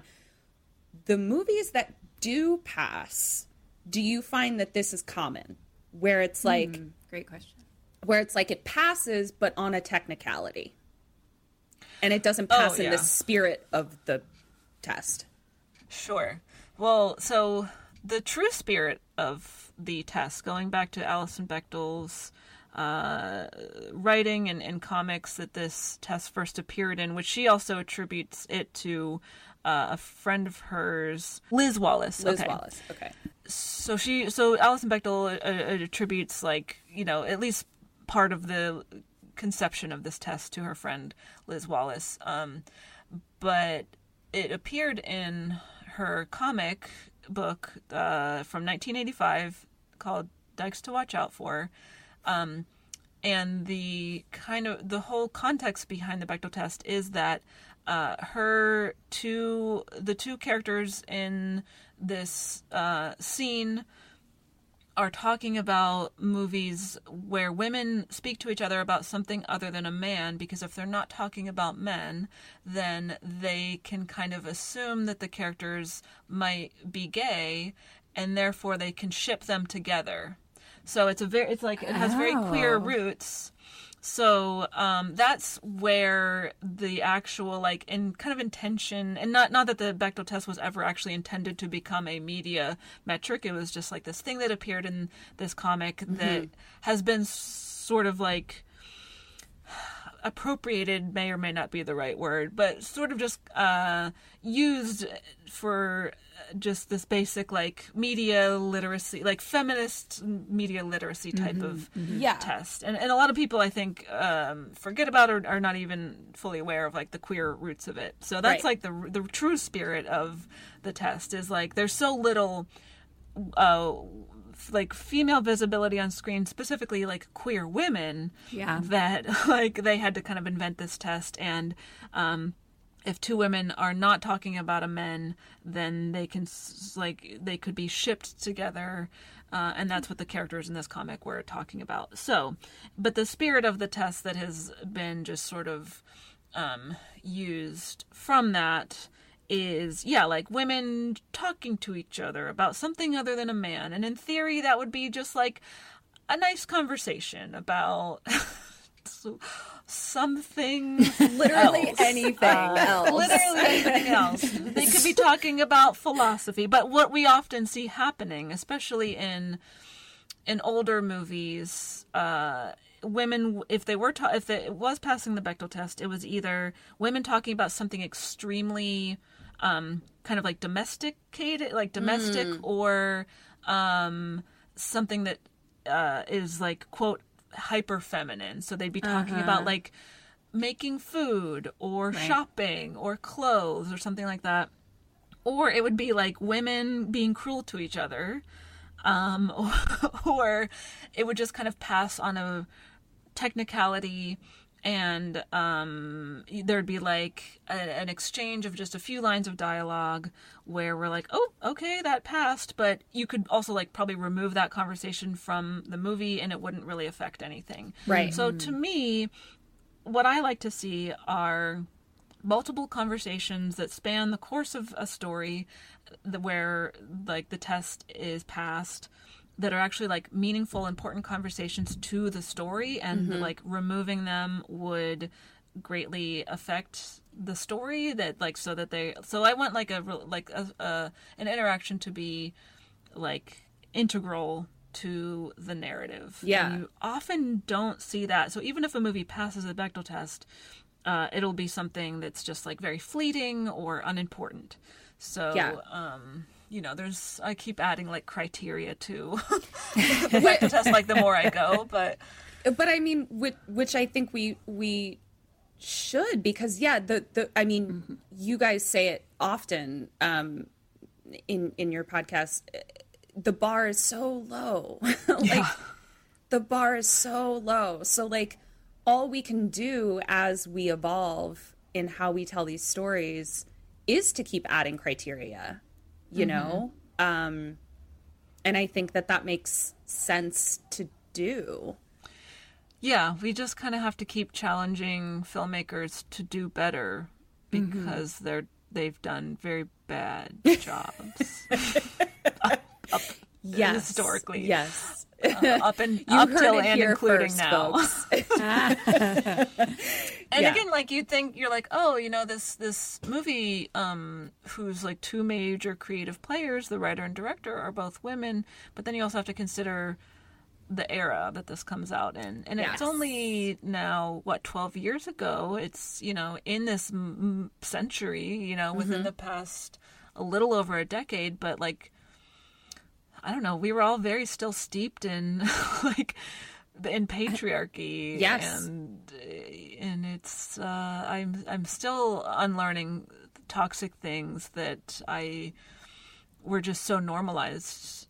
So back normalized. then. I was totally shocked by so much of the dialogue and how not long ago this was. Yeah. Like, truly. Yeah. You know. Yeah. Well, this was everything that I hoped it would be talking to you. This was a goddamn fucking delight, and I loved it, and I'm even more a fan. And oh my gosh. I'm a just fan so of excited. you. It was just amazing. So we won't take up any more of your time. Before we go, where can people find you? Where do you want people to listen to you? What do you need people to know about you? Just give us the whole spiel. Oh my goodness. Well, you can follow me on social media on Twitter and Instagram at Caitlin Durante. Caitlin spelled with a C and then some other letters. You'll figure it out. You have to guess the other letters. I'll only give you the first one. So I always feel compelled to spell it because there are literally over 100 ways to spell Caitlin, but I'm always just like, oh, someone will write it down. I don't know. You'll probably tag me and stuff. Google will suggest it to you if you spell it wrong. Yeah. Exactly. And you can listen to my podcast, The Bechtel Cast. We release episodes every Thursday. We do cover horror here and there, especially on, during October. We obviously always do, our scary movie month. But yeah, we span all genres, just analyzing movies through a feminist lens. And let's see, I teach screenwriting classes for anyone who might be at all interested in that. They're all yes, online. I'm sure we have listeners who would be. So yeah, they're online. You can go to my website, CaitlinDurante.com, to check out information about that. And yeah, that's what I want you to know. Awesome. Gosh, thank you so much. So much. It was such an honor to have you for Women in Horror Month. Oh, the pleasure is mine. Please follow Caitlin and the Bechtel Cast. Take her class. Do all the things. It'll be in the show notes for sure. Yeah. But thank you so much. We really appreciate your time. Yeah. Of course. Thank you. Thank you so much, Caitlin. Oh my gosh, this was such a fun fucking episode. We really appreciate Caitlin coming on the podcast. We hope you all enjoyed Jennifer's Body. As usual. And Caitlin, I will say I feel smarter and cooler having talked to you. So thank you for the level up. As usual, follow us on all the things at KK Sam Podcast. We have a lovely Patreon with lots of Bone Con and fun things. We're always going live in there. We also have a Facebook group, Sammy Stay Alive Maybe. And then we also have merch, which so is you can rep real fun. Your favorite podcast. Please do, and please send some pics, so please tag us. And all of the info's in the show notes. Please rate, review, and subscribe. We love you so much. So this has been Kim and Kat Stay Alive. Baby. So until next week, stay alive.